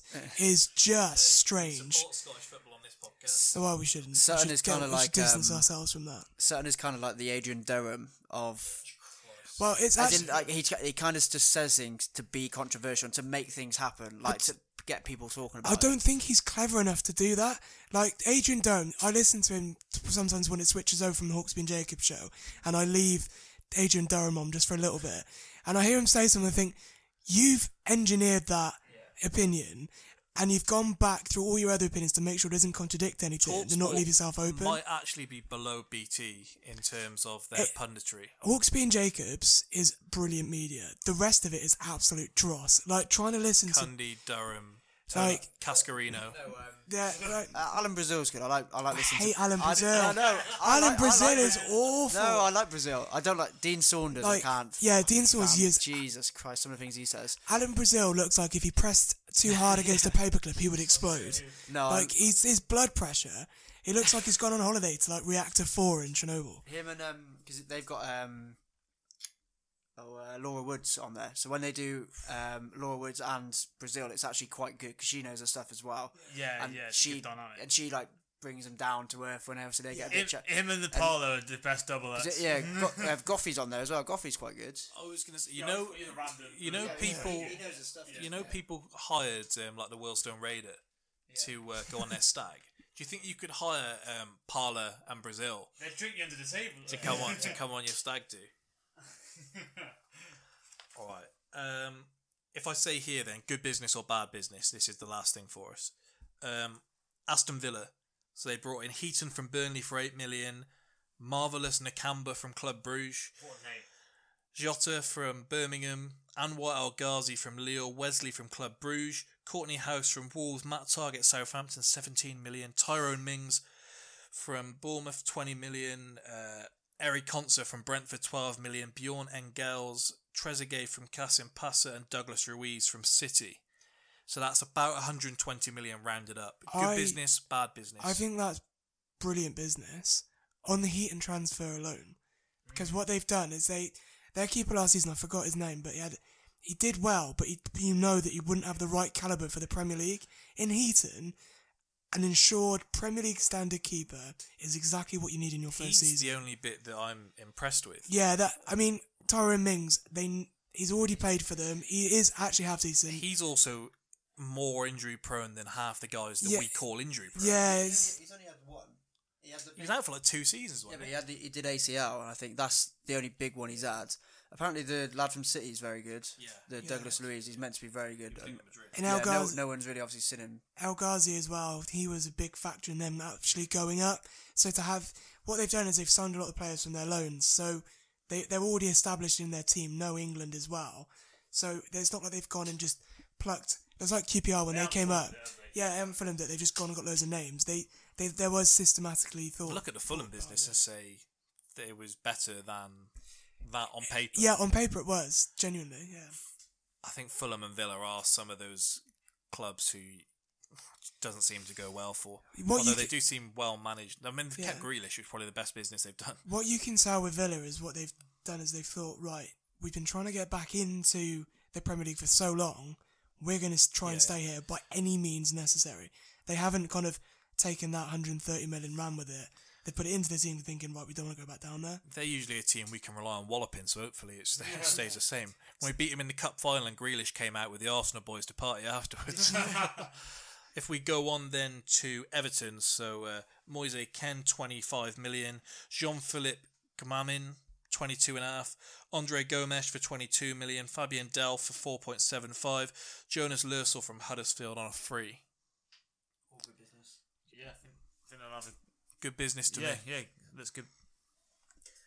Is Delph going to be what everyone says he's going to be? Does it not? Is it 4 million? 4.75, yeah. Almost risk-free, isn't it, really? Why are Palace going after McCarthy, by the way? Cannot get fit at all. Just he's linked with them because they say they want the McCarthy midfield. Leicester, Tielemans 40 million, Iosi Perez 30 million. Good business.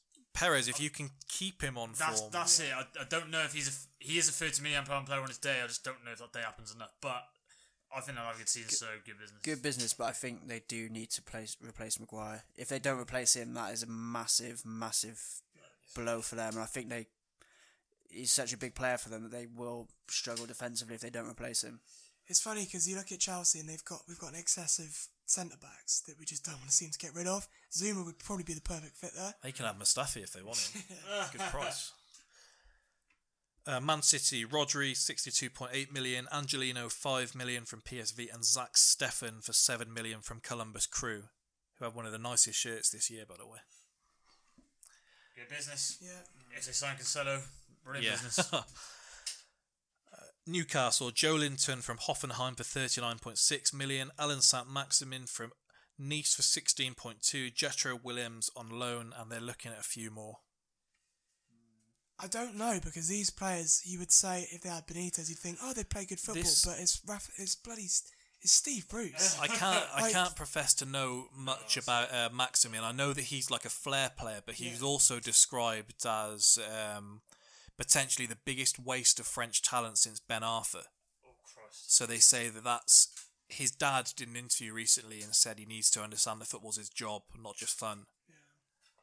But I think he seems to have already been a bit taken aback by the reaction from the Newcastle fans. There's a clip of him walking out to the stadium and he looked like he loved it. So some of these players rise to that when they get the chance. So I think they're going to do all right because they don't forget overnight how to defend, and they did it right against City last season. Liverpool, they hung in there. So